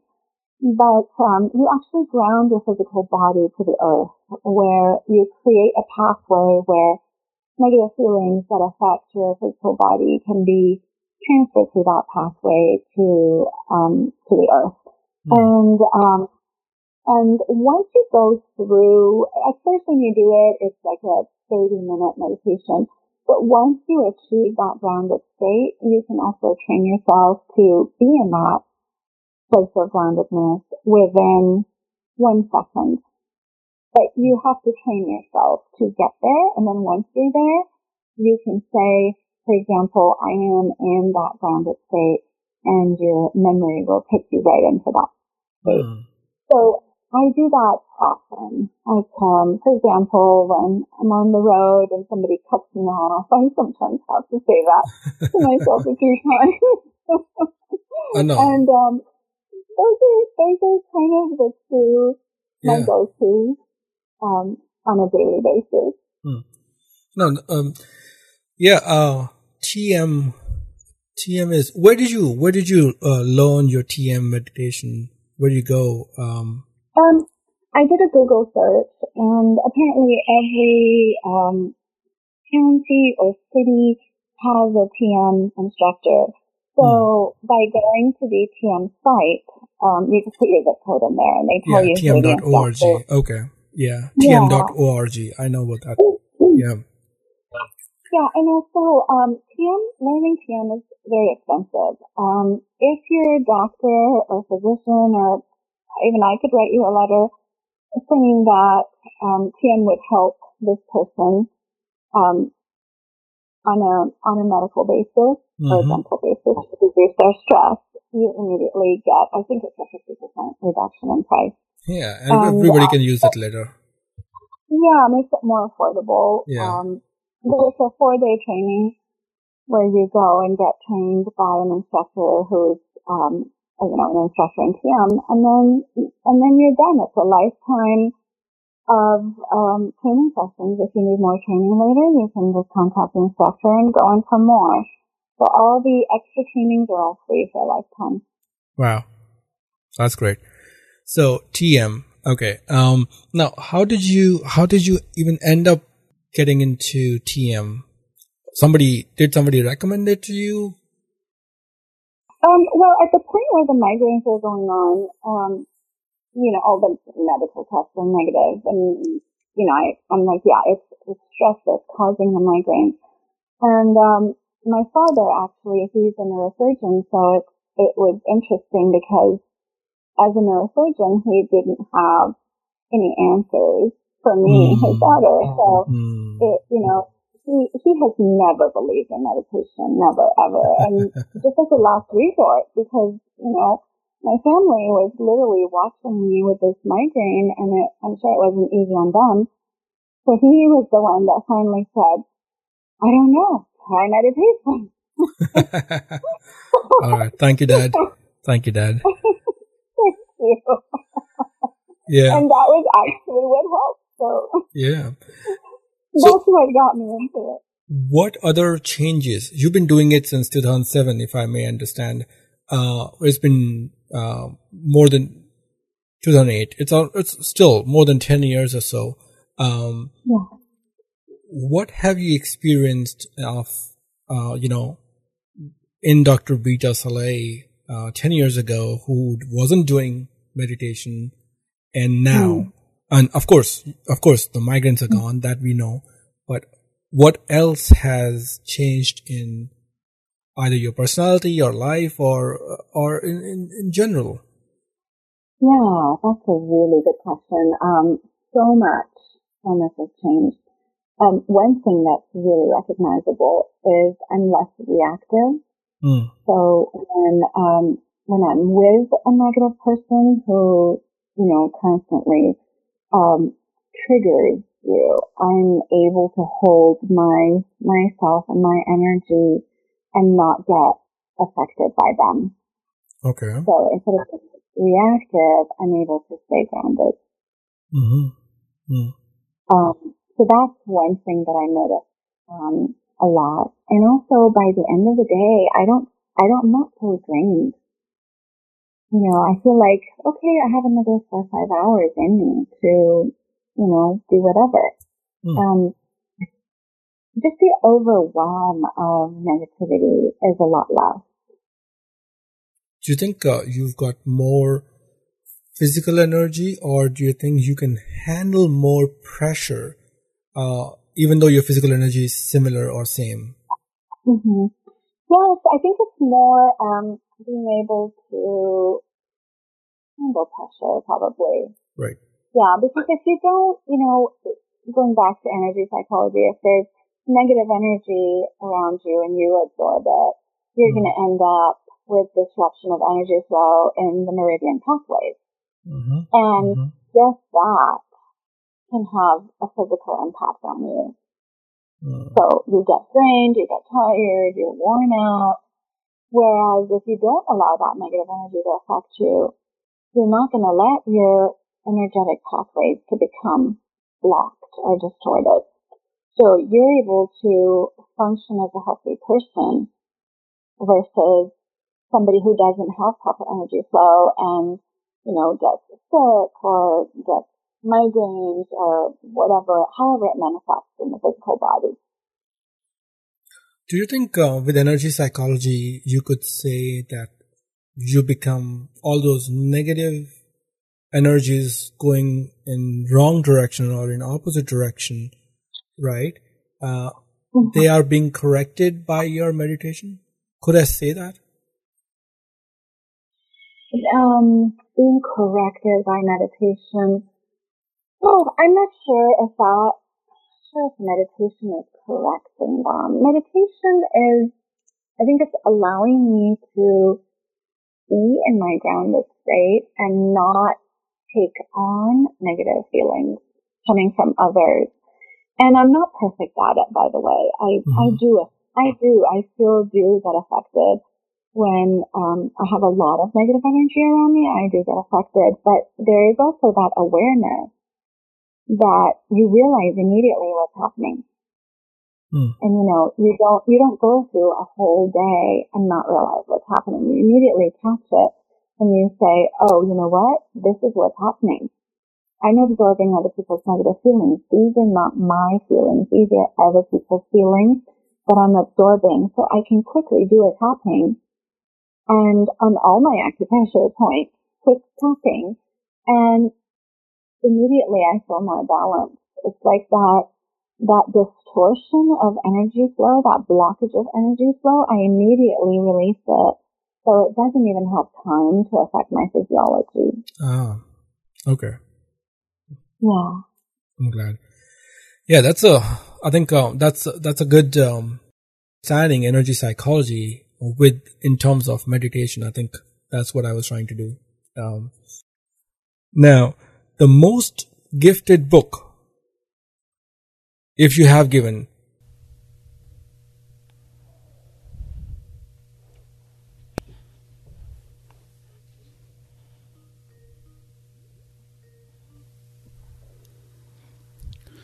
Hi, Dr. Pink. Hi, Dr. Saleh. How are you? I'm good. How are you? Good. All right. Can you hear me clearly? I can hear you perfect. Before we are going on, I want to bring up one more thing. Is that okay? Yeah, go ahead.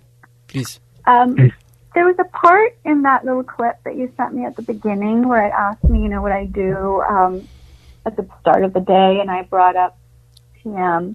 There was also another thing I said I do, which is a grounding meditation. And the way I heard it on that clip, those two were blended together, whereas TM and this grounding meditation are completely two different things. The grounding meditation is just something I created to get grounded properly, and TM is TM. But the way it's sounding, it sounds like they're one thing. My understanding was that they are two different things. I did not at least, presumed that they were done together. I presumed, at least with my understanding, that there were two separate things, and this is what you do. You do TM and then you do grounding meditation. Okay, good. Maybe it was just the clip I got. Yeah, I mean, I think I understood clearly. I wasn't confused about it. Yeah. Okay, that's fine then. Yeah. Perfect. Yeah. All right, so I know we were talking about discussing about this particular question. Only one question we have right here, and So, do you think a meditation? Okay, I think I'll go back a little bit. I don't want you to read through whatever you've already sent me. Obviously, you can take help of what you've already written so that it doesn't seem like you're reading. Rather,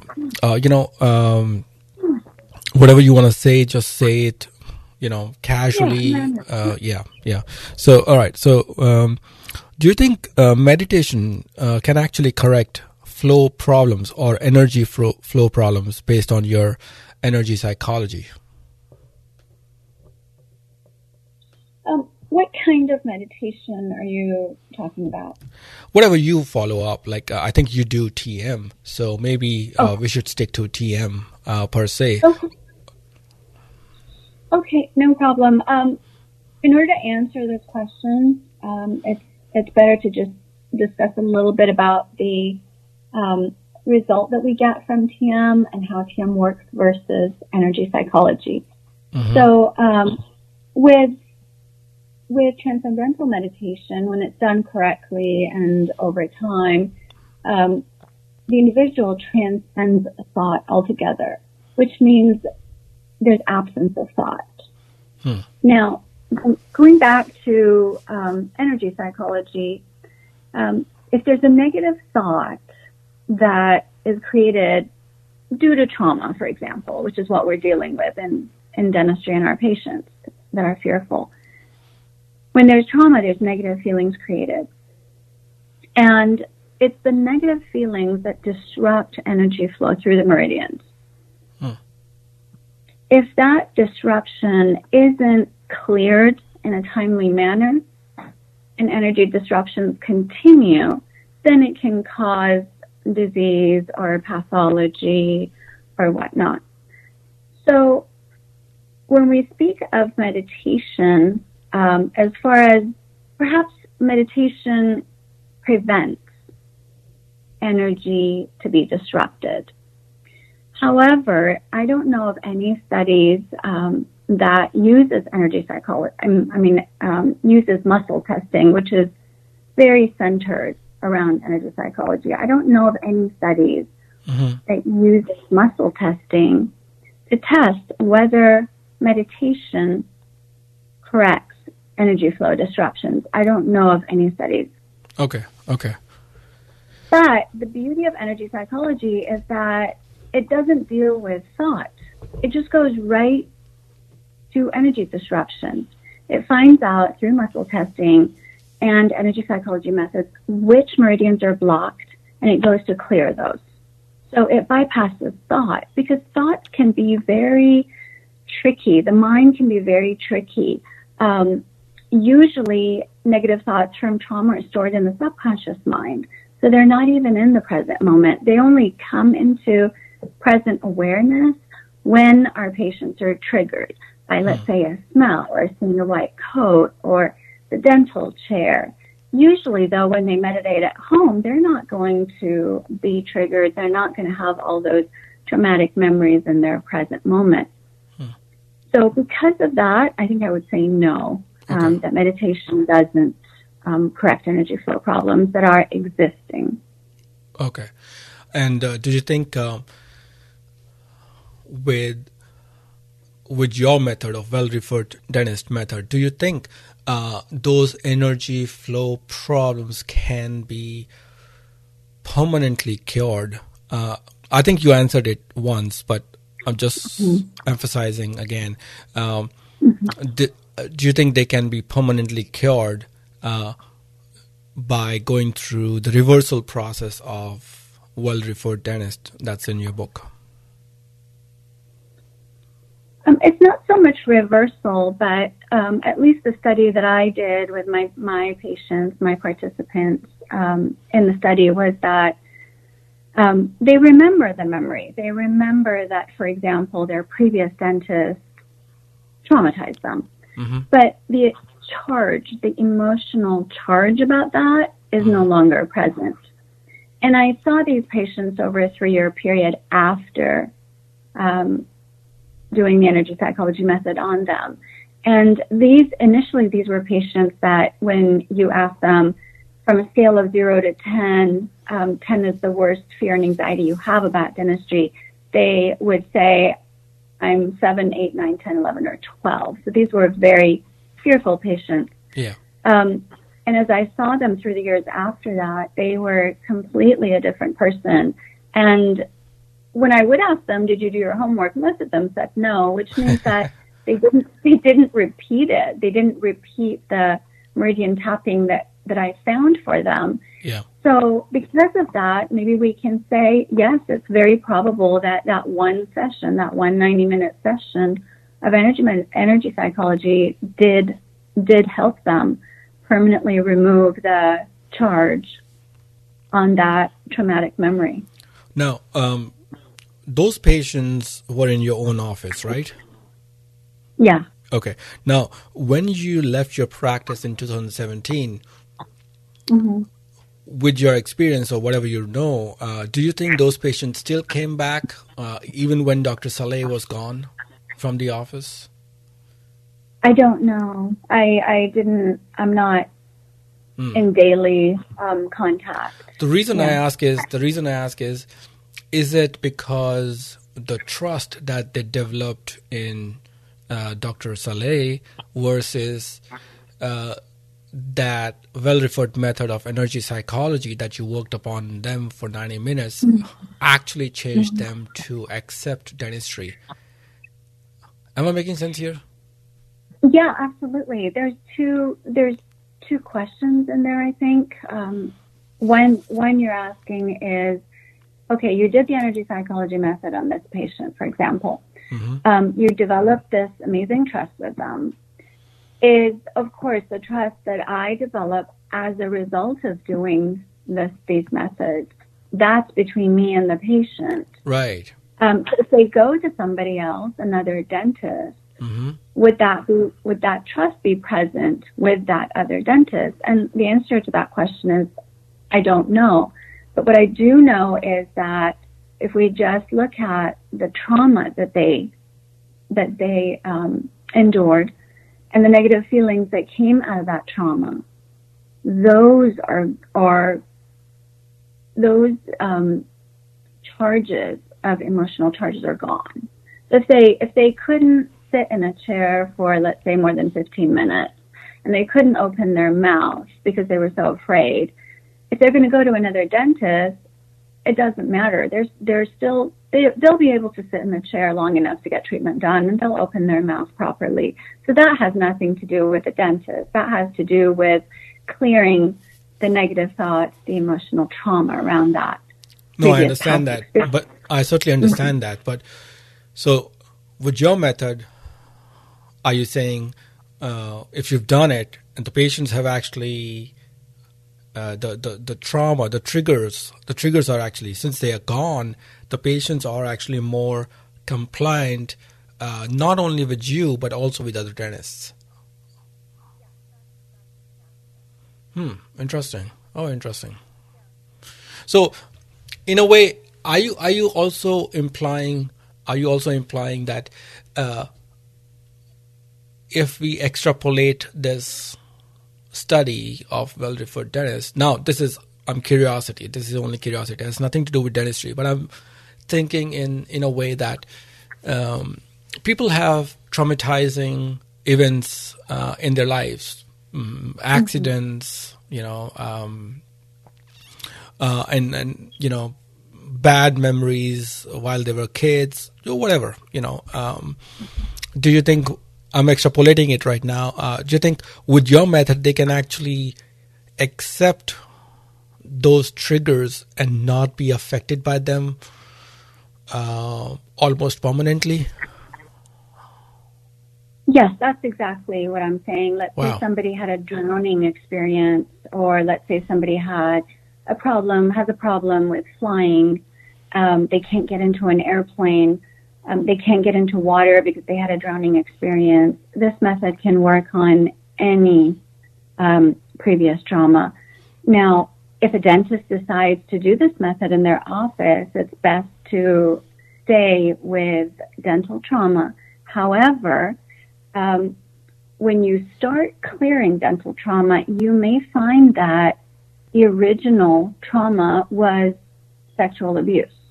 Maybe it was something else. Now, before you need to go back to the original trauma and clear that, and clear whatever else comes up in that line of trauma. And dental trauma may be included in that line. But if, for example, sexual abuse, the original one, you have to clear that one too. It's like opening a box that has a box within it and another box in it. So with energy psychology, you open the bigger box of trauma, and then once that trauma is cleared, then you can gain access to the inside box. And I understand. Another trauma. So that goes on until you find the original one. Yeah, because I really know somebody who, who had a bad experience while driving a car, and she had an accident or something. Now she's so scared of driving a car that she doesn't drive. Her friends, her family members take her everywhere, and she's so scared, even though she wants to buy a car, but for the same reason, because she's so scared, like a trauma. So that's why I was curious.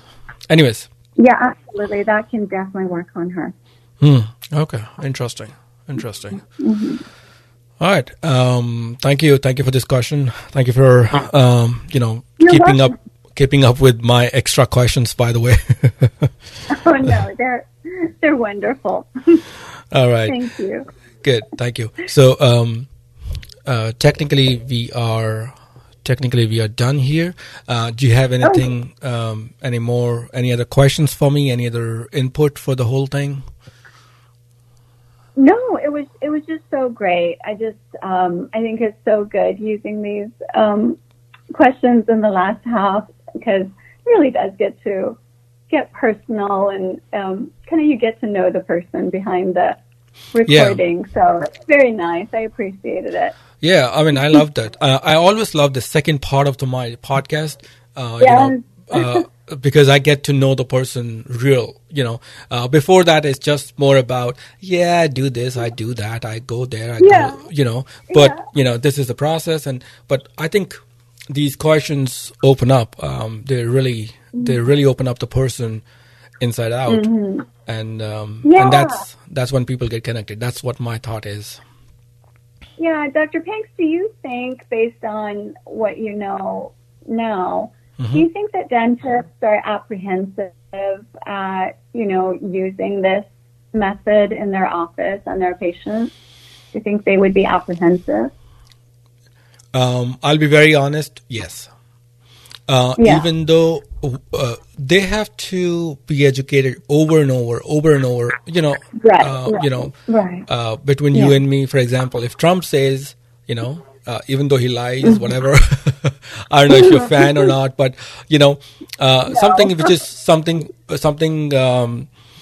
which is spoken over and over, there are certain percentage of people who are always at the borderline, with a little push, with a little education, a little more education, I should say,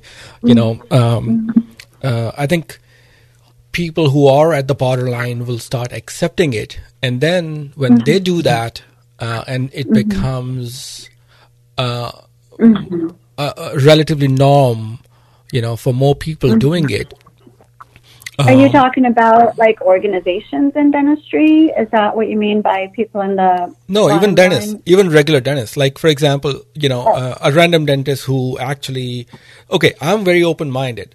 All right. I'm very open-minded, and I have, I've researched on psychosis. I've researched on really deep, questions.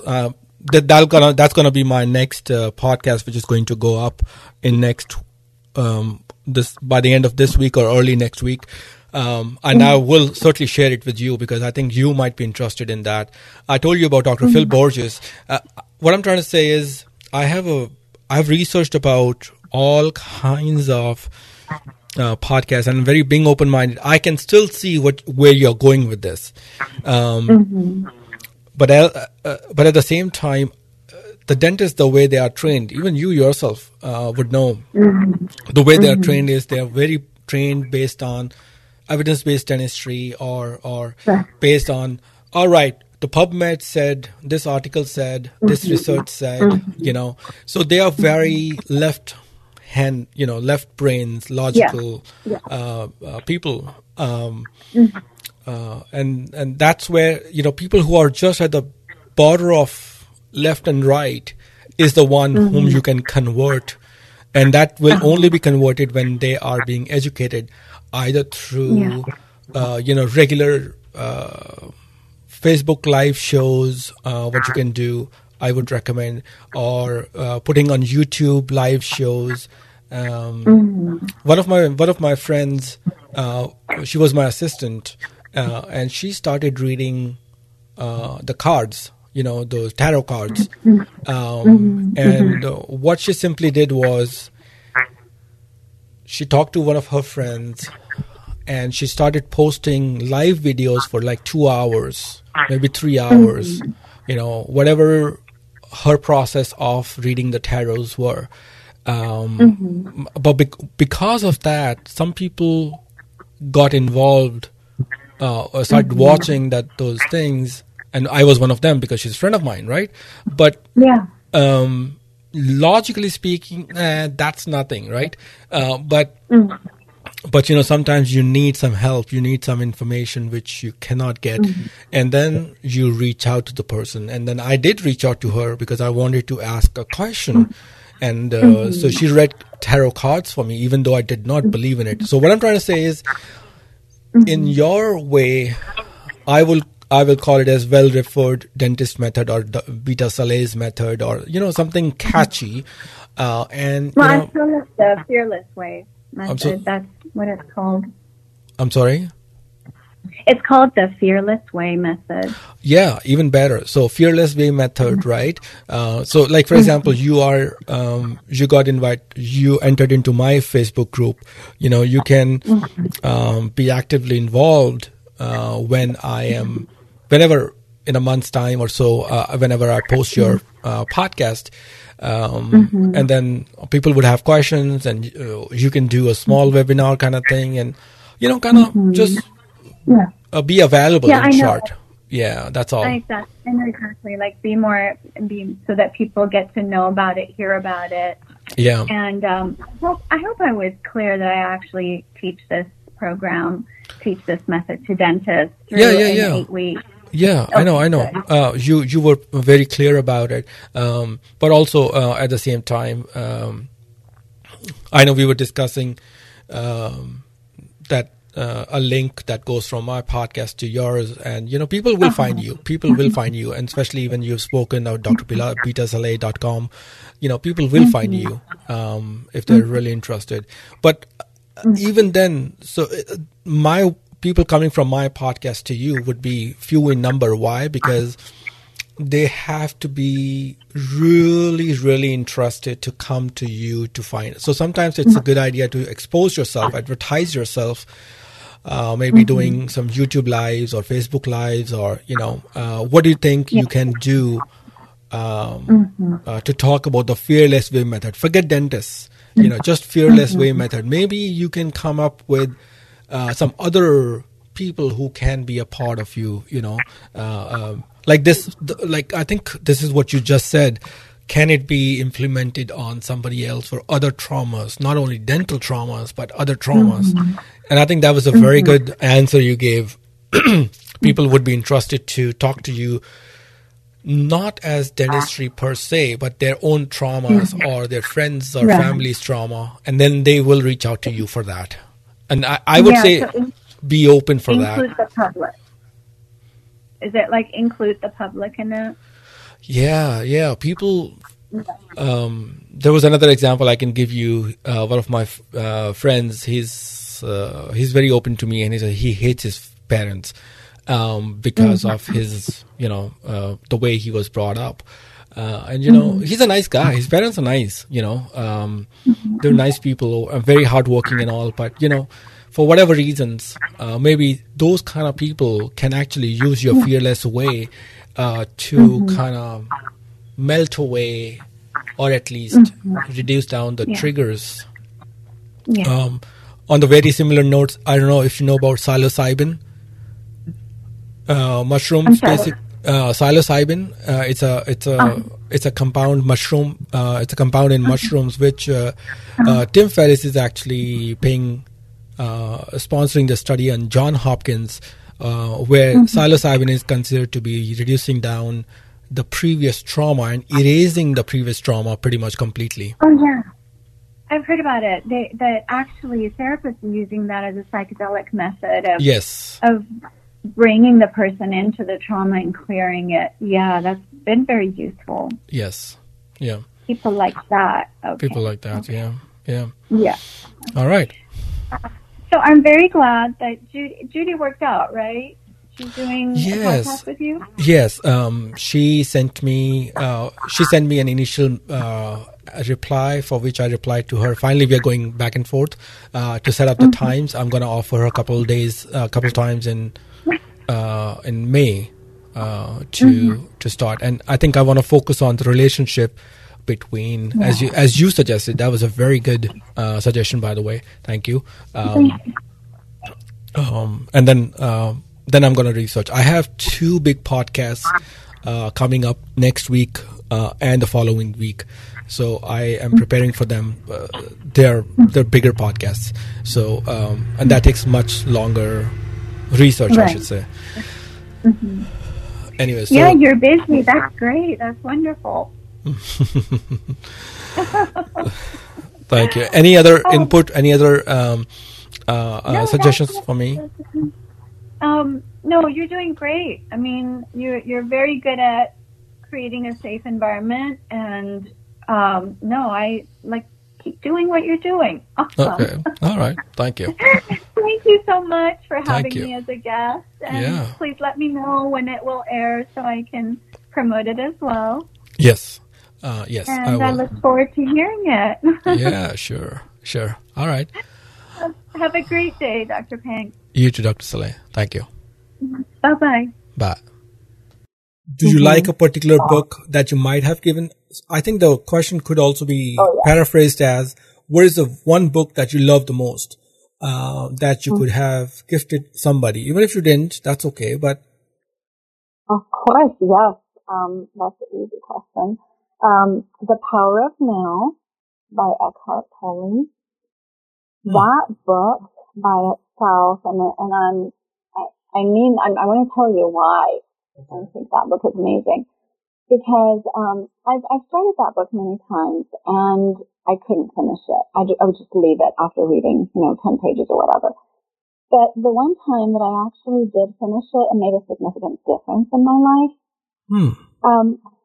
What Eckhart Tolle explains so well in this book, not just explains it, but also shows you how to do it, is to be present in the present moment.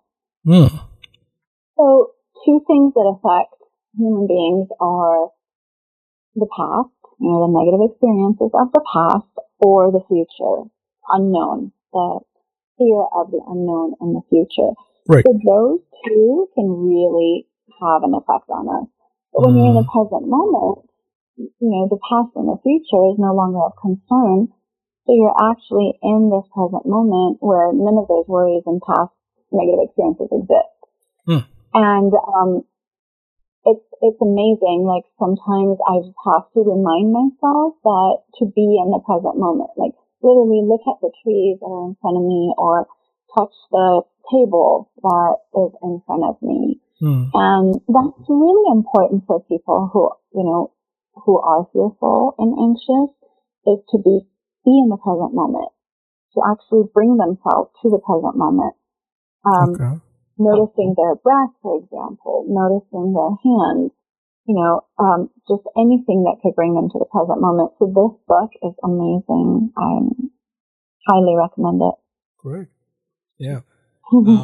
Any other books that you like? Oh, I love so many. I have a list actually on my website. So if you go on my website, it will ask you if you want my anxiety-free packet. Yeah. And all you have to do is say yes. And I have some supplemental material that comes up. One of them is books that I really like. Yeah. On energy psychology methods and other things. But yeah, definitely please go to that list. There's some amazing books. There's some amazing research that's done on energy psychology. So that's all there. Got it. No, got it. Next is, what do people never ask you and you wish that they did? It's more about people making it. I would love it for people to actually ask you or me how I feel and not make assumptions. I think a lot of people, including myself, I think we're so quick at making assumptions. And actually the book called The 4 Agreements, that's a great book that touches on this subject, saying don't make assumptions. When, for example, somebody is going through grief, my dog passed away 6 months ago, and it affected me. It was the worst experience that I've experienced in my life. So grief is one of those situations where people make a lot of assumptions instead of just asking, what do you need at this moment? How can I help you at this moment? Like just asking how somebody's feeling and let them explain it to you is very similar to Teacher of the Heart, where you're just present for someone and you're not judging them, you're not assuming anything, you're just present, and you simply ask, how can I help you? How can I see you right now? To really truly be present, I wish more people would do that. I was listening to another podcast on a similar topic. Can we actually see somebody without any judgment? I think it was Malcolm Gladwell. His podcast is what I was listening to. And he said, no, because we'll have to erase our memories in a way. But I get your point. It's like, and I also believe in a similar way. It gives a second chance, give a chance before judging somebody completely. And it's one of the hardest things to do, because I think we are wired, and we get wired in that way to start judging them in no time. That's what the human nature is. But as long as we are aware, even I think Malcolm Gladwell said the same thing, as long as we are aware that we might be judging them, we are able to give a second chance a little more easily. Am I making sense here? Absolutely. Yeah, I think I would disagree that it's not possible. I think we can, but yes, it does require a lot of awareness of being in the present moment, and that's a very difficult lesson. That's a very difficult way of being, to be in the present moment and not pay attention to your own past experiences or this person who's sitting in front of you, their experiences. Like, it's very hard to not judge and just be there in the present moment. But I think it's doable. Okay. I really do. Sure. Yeah. Sure. But it's awareness and constant doing and being. So it's not just bringing yourself to the present moment, but just actually being present in that moment. really being. Like, it's not just about doing, but it's being in that moment. So, if you could go back in your career or life and change one decision, what would that decision be? I love that question. I can answer it very quickly, though.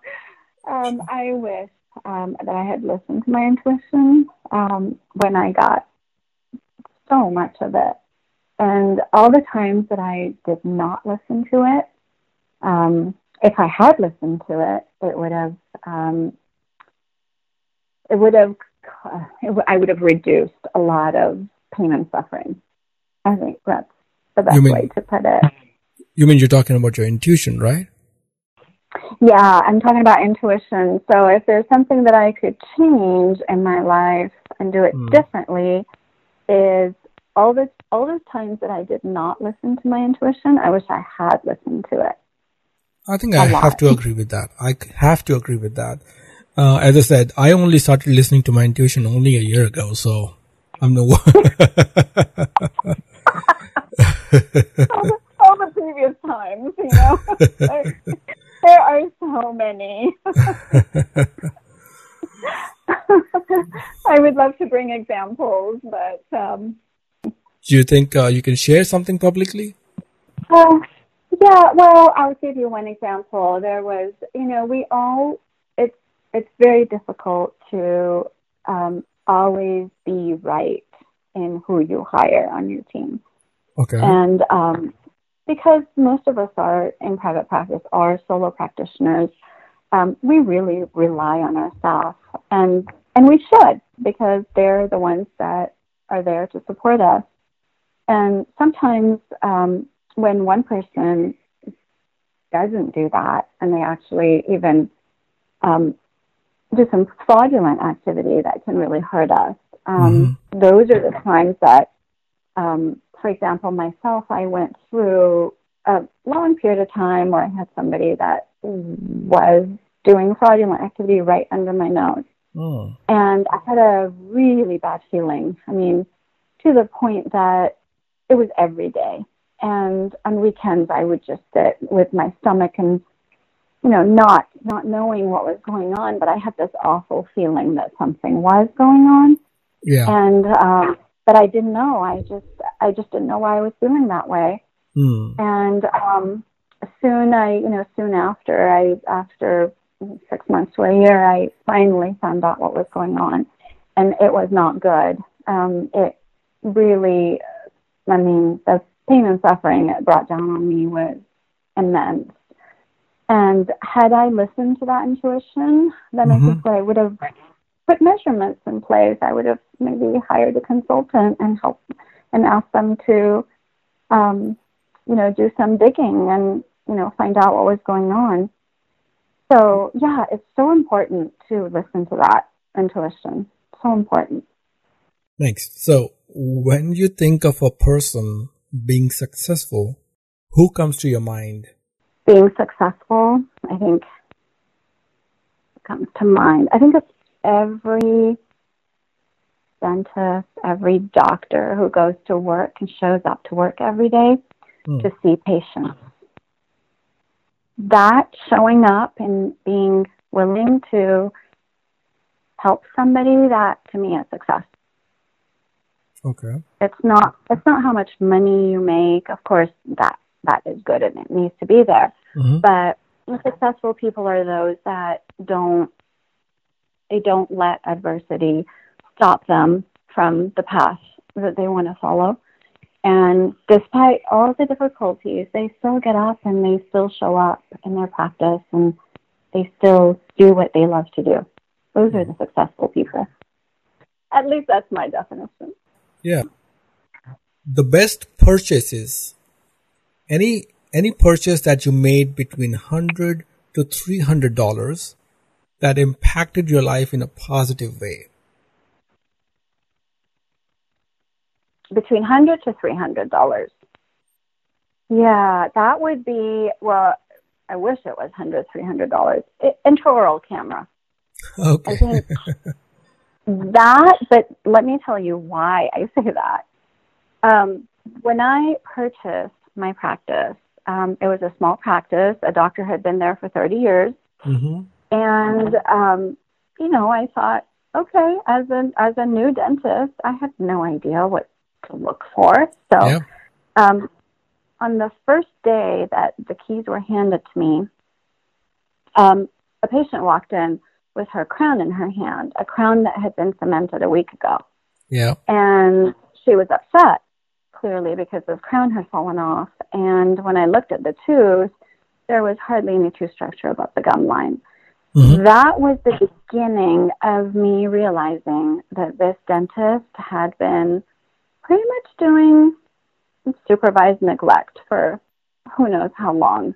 Okay. But now, we hear about supervised neglect in dental school. We hear about it, but no one tells us what to do to get out of it when it's been handed to us by somebody else.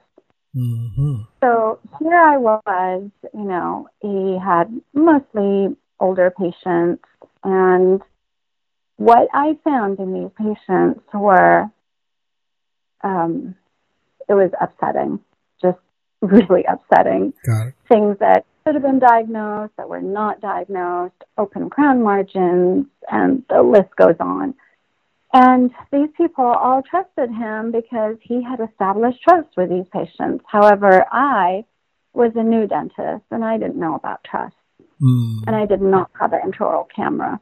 So what they did when I told them that things were failing in their mouth, instead of believing me, they just thought I was milking them dry of their money.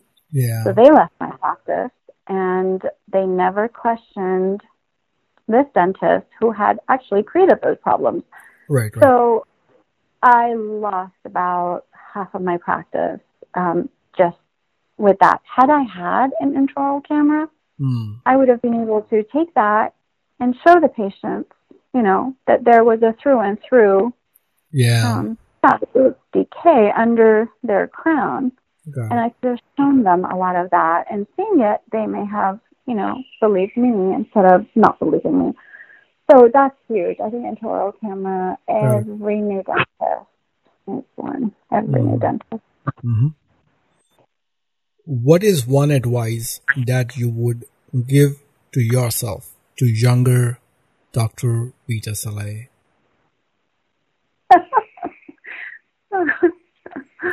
Like, for example, you're 30 years old, 40 years old, 50 years old, whatever, I'm just making up the numbers here. But the idea is your younger self, advice to younger self. I would say trust your intuition. I mean, that is like the Bible for me. I'm so intuitive in that now that I know how my intuition, I should have trusted it. And now that I know that, that's what I would tell my younger self. Like, the minute you get that intuitive whisper, trust it instead of not trusting it and not going after it. Like, trust that like it's the Bible or whatever you believe in. If you have a giant billboard such that you could display a great message or a quote for everyone to follow, of course, not about your book, what would you like to tell people or the dental world? I would say don't do it alone. Ask for help. Okay. And the reason I say that is because, our training, when we're training to get into dental school and while we're in dental school, there's a lot of competition. And rightfully so, especially for those people who want to specialize, they have to, be very competitive. And then, we have that competitive mindset. And then when we get into private practice, then all these problems exist that we're not trained in. We're really good dentists, but we're not trained in the business part of it. But the society, and everyone expects us to know everything. After all, we're doctors, we should know it all. So there's this expectation that society has that, well, you finish your training, now you can be successful and provide for your family and retirement because you know it all. And we get into this place where we're like, well, I really don't know. I failed at this, like I failed at that. What do I do? But then, you're faced with this belief that you should know it all. So we're always very careful not to ask for help because why? After all, we're supposed to know it. And that is wrong. We can be good at dentistry. We can be the best dentist, but from office, practice, business management, we need to be able to reach out and ask people who are an expert in those things to help us. We can't do it alone. Got it. So that would be my message is, of course you can do it alone. Dr. Pence, don't get me wrong. I mean, we can all figure it out, right? But the road is going to be a lot harder when we do it by trial and error. It's going to be a lot harder than if somebody is guiding you. I agree with that. Clearly agree with that. One thing that you're excited about, one thing that you've changed your minds on, and one thing that you do that is absurd or funny.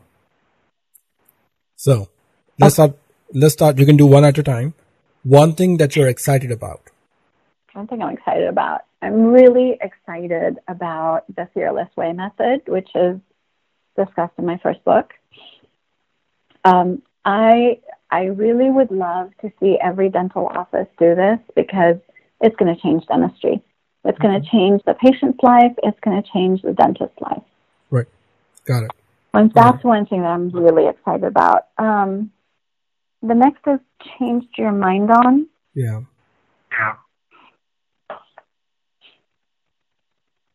Something that you believed in wholeheartedly, or whatever, initially you believed in something and now doesn't seem right. And either because of experience or somebody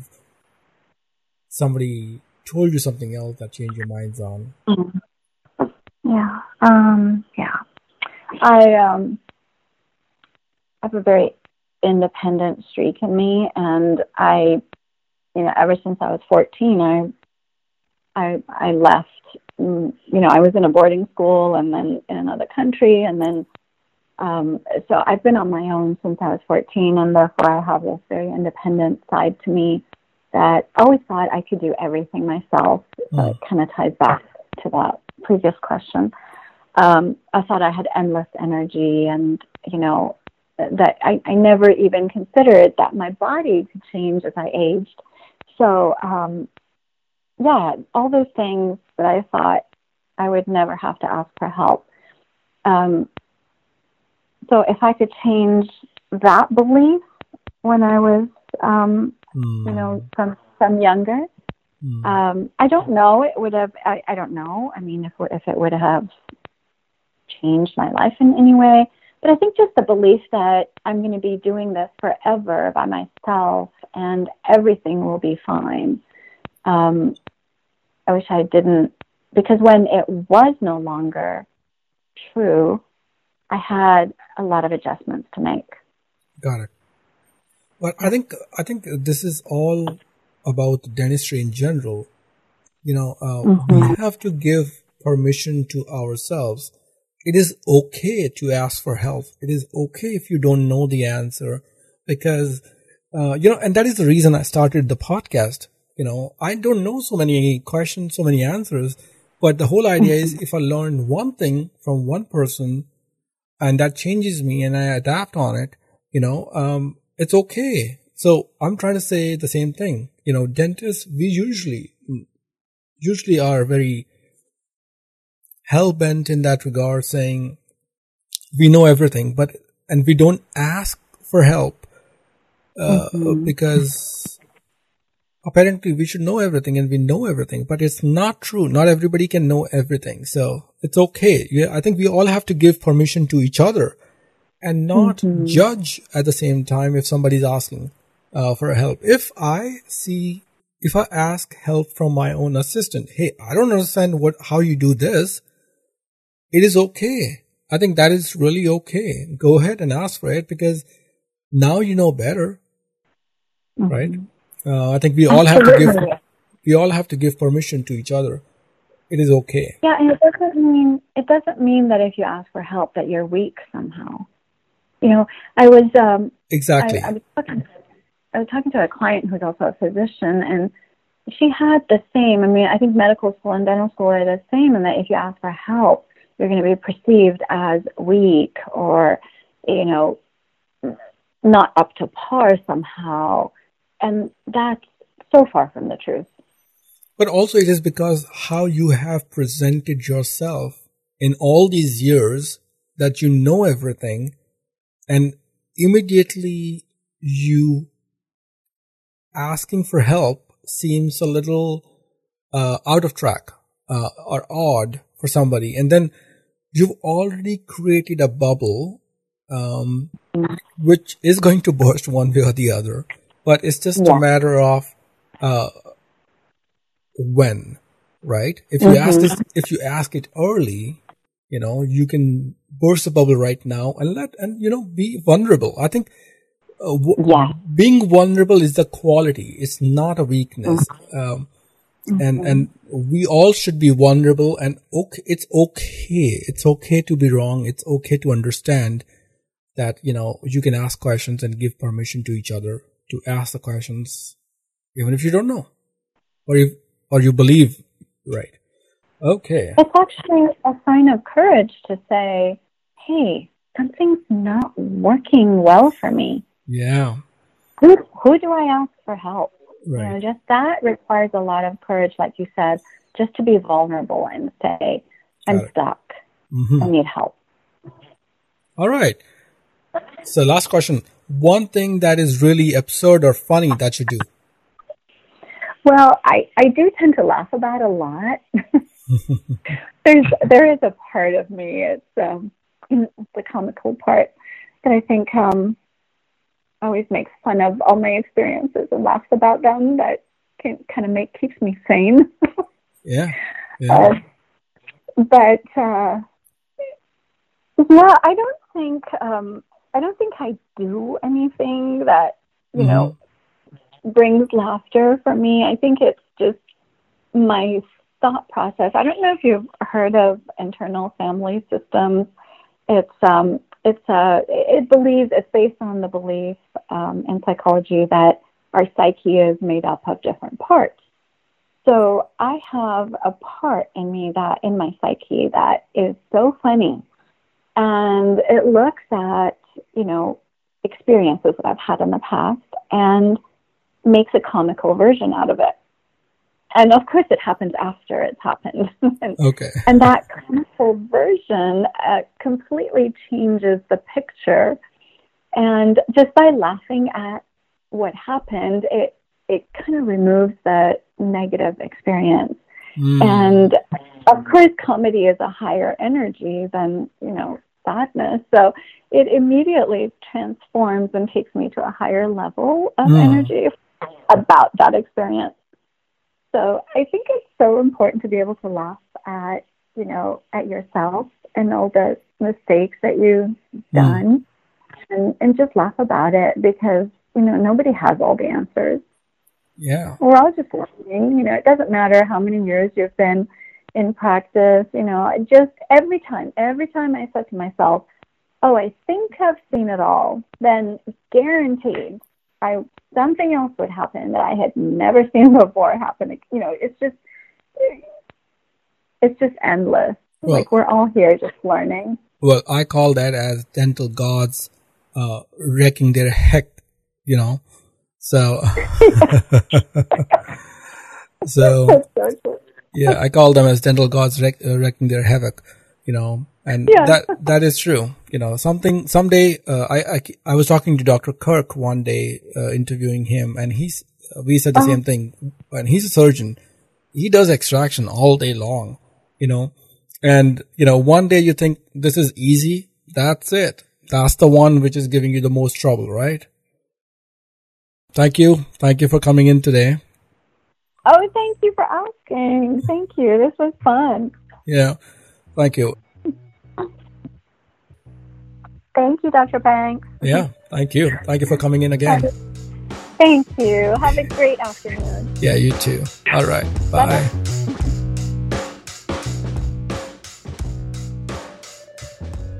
Would you like to get a really small email a couple times a month to see what hashtag POD is up to? What are we reading? What are we listening to? What are we doing? What's stupid, funny, entertaining, and some weird stuff that we've gotten ourselves into? Then go to podcastsofdentistry.com/extra. EXTRA. That's right. Podcastsofdentistry.com/extra. And you will get a really small email from us to give you that little extra kick and keep you busy exploring the world we travel. You can also find us on Facebook at podcastsofdentistry.com/Facebook. Thank you for listening. Hashtag POD. And I'll see you inside.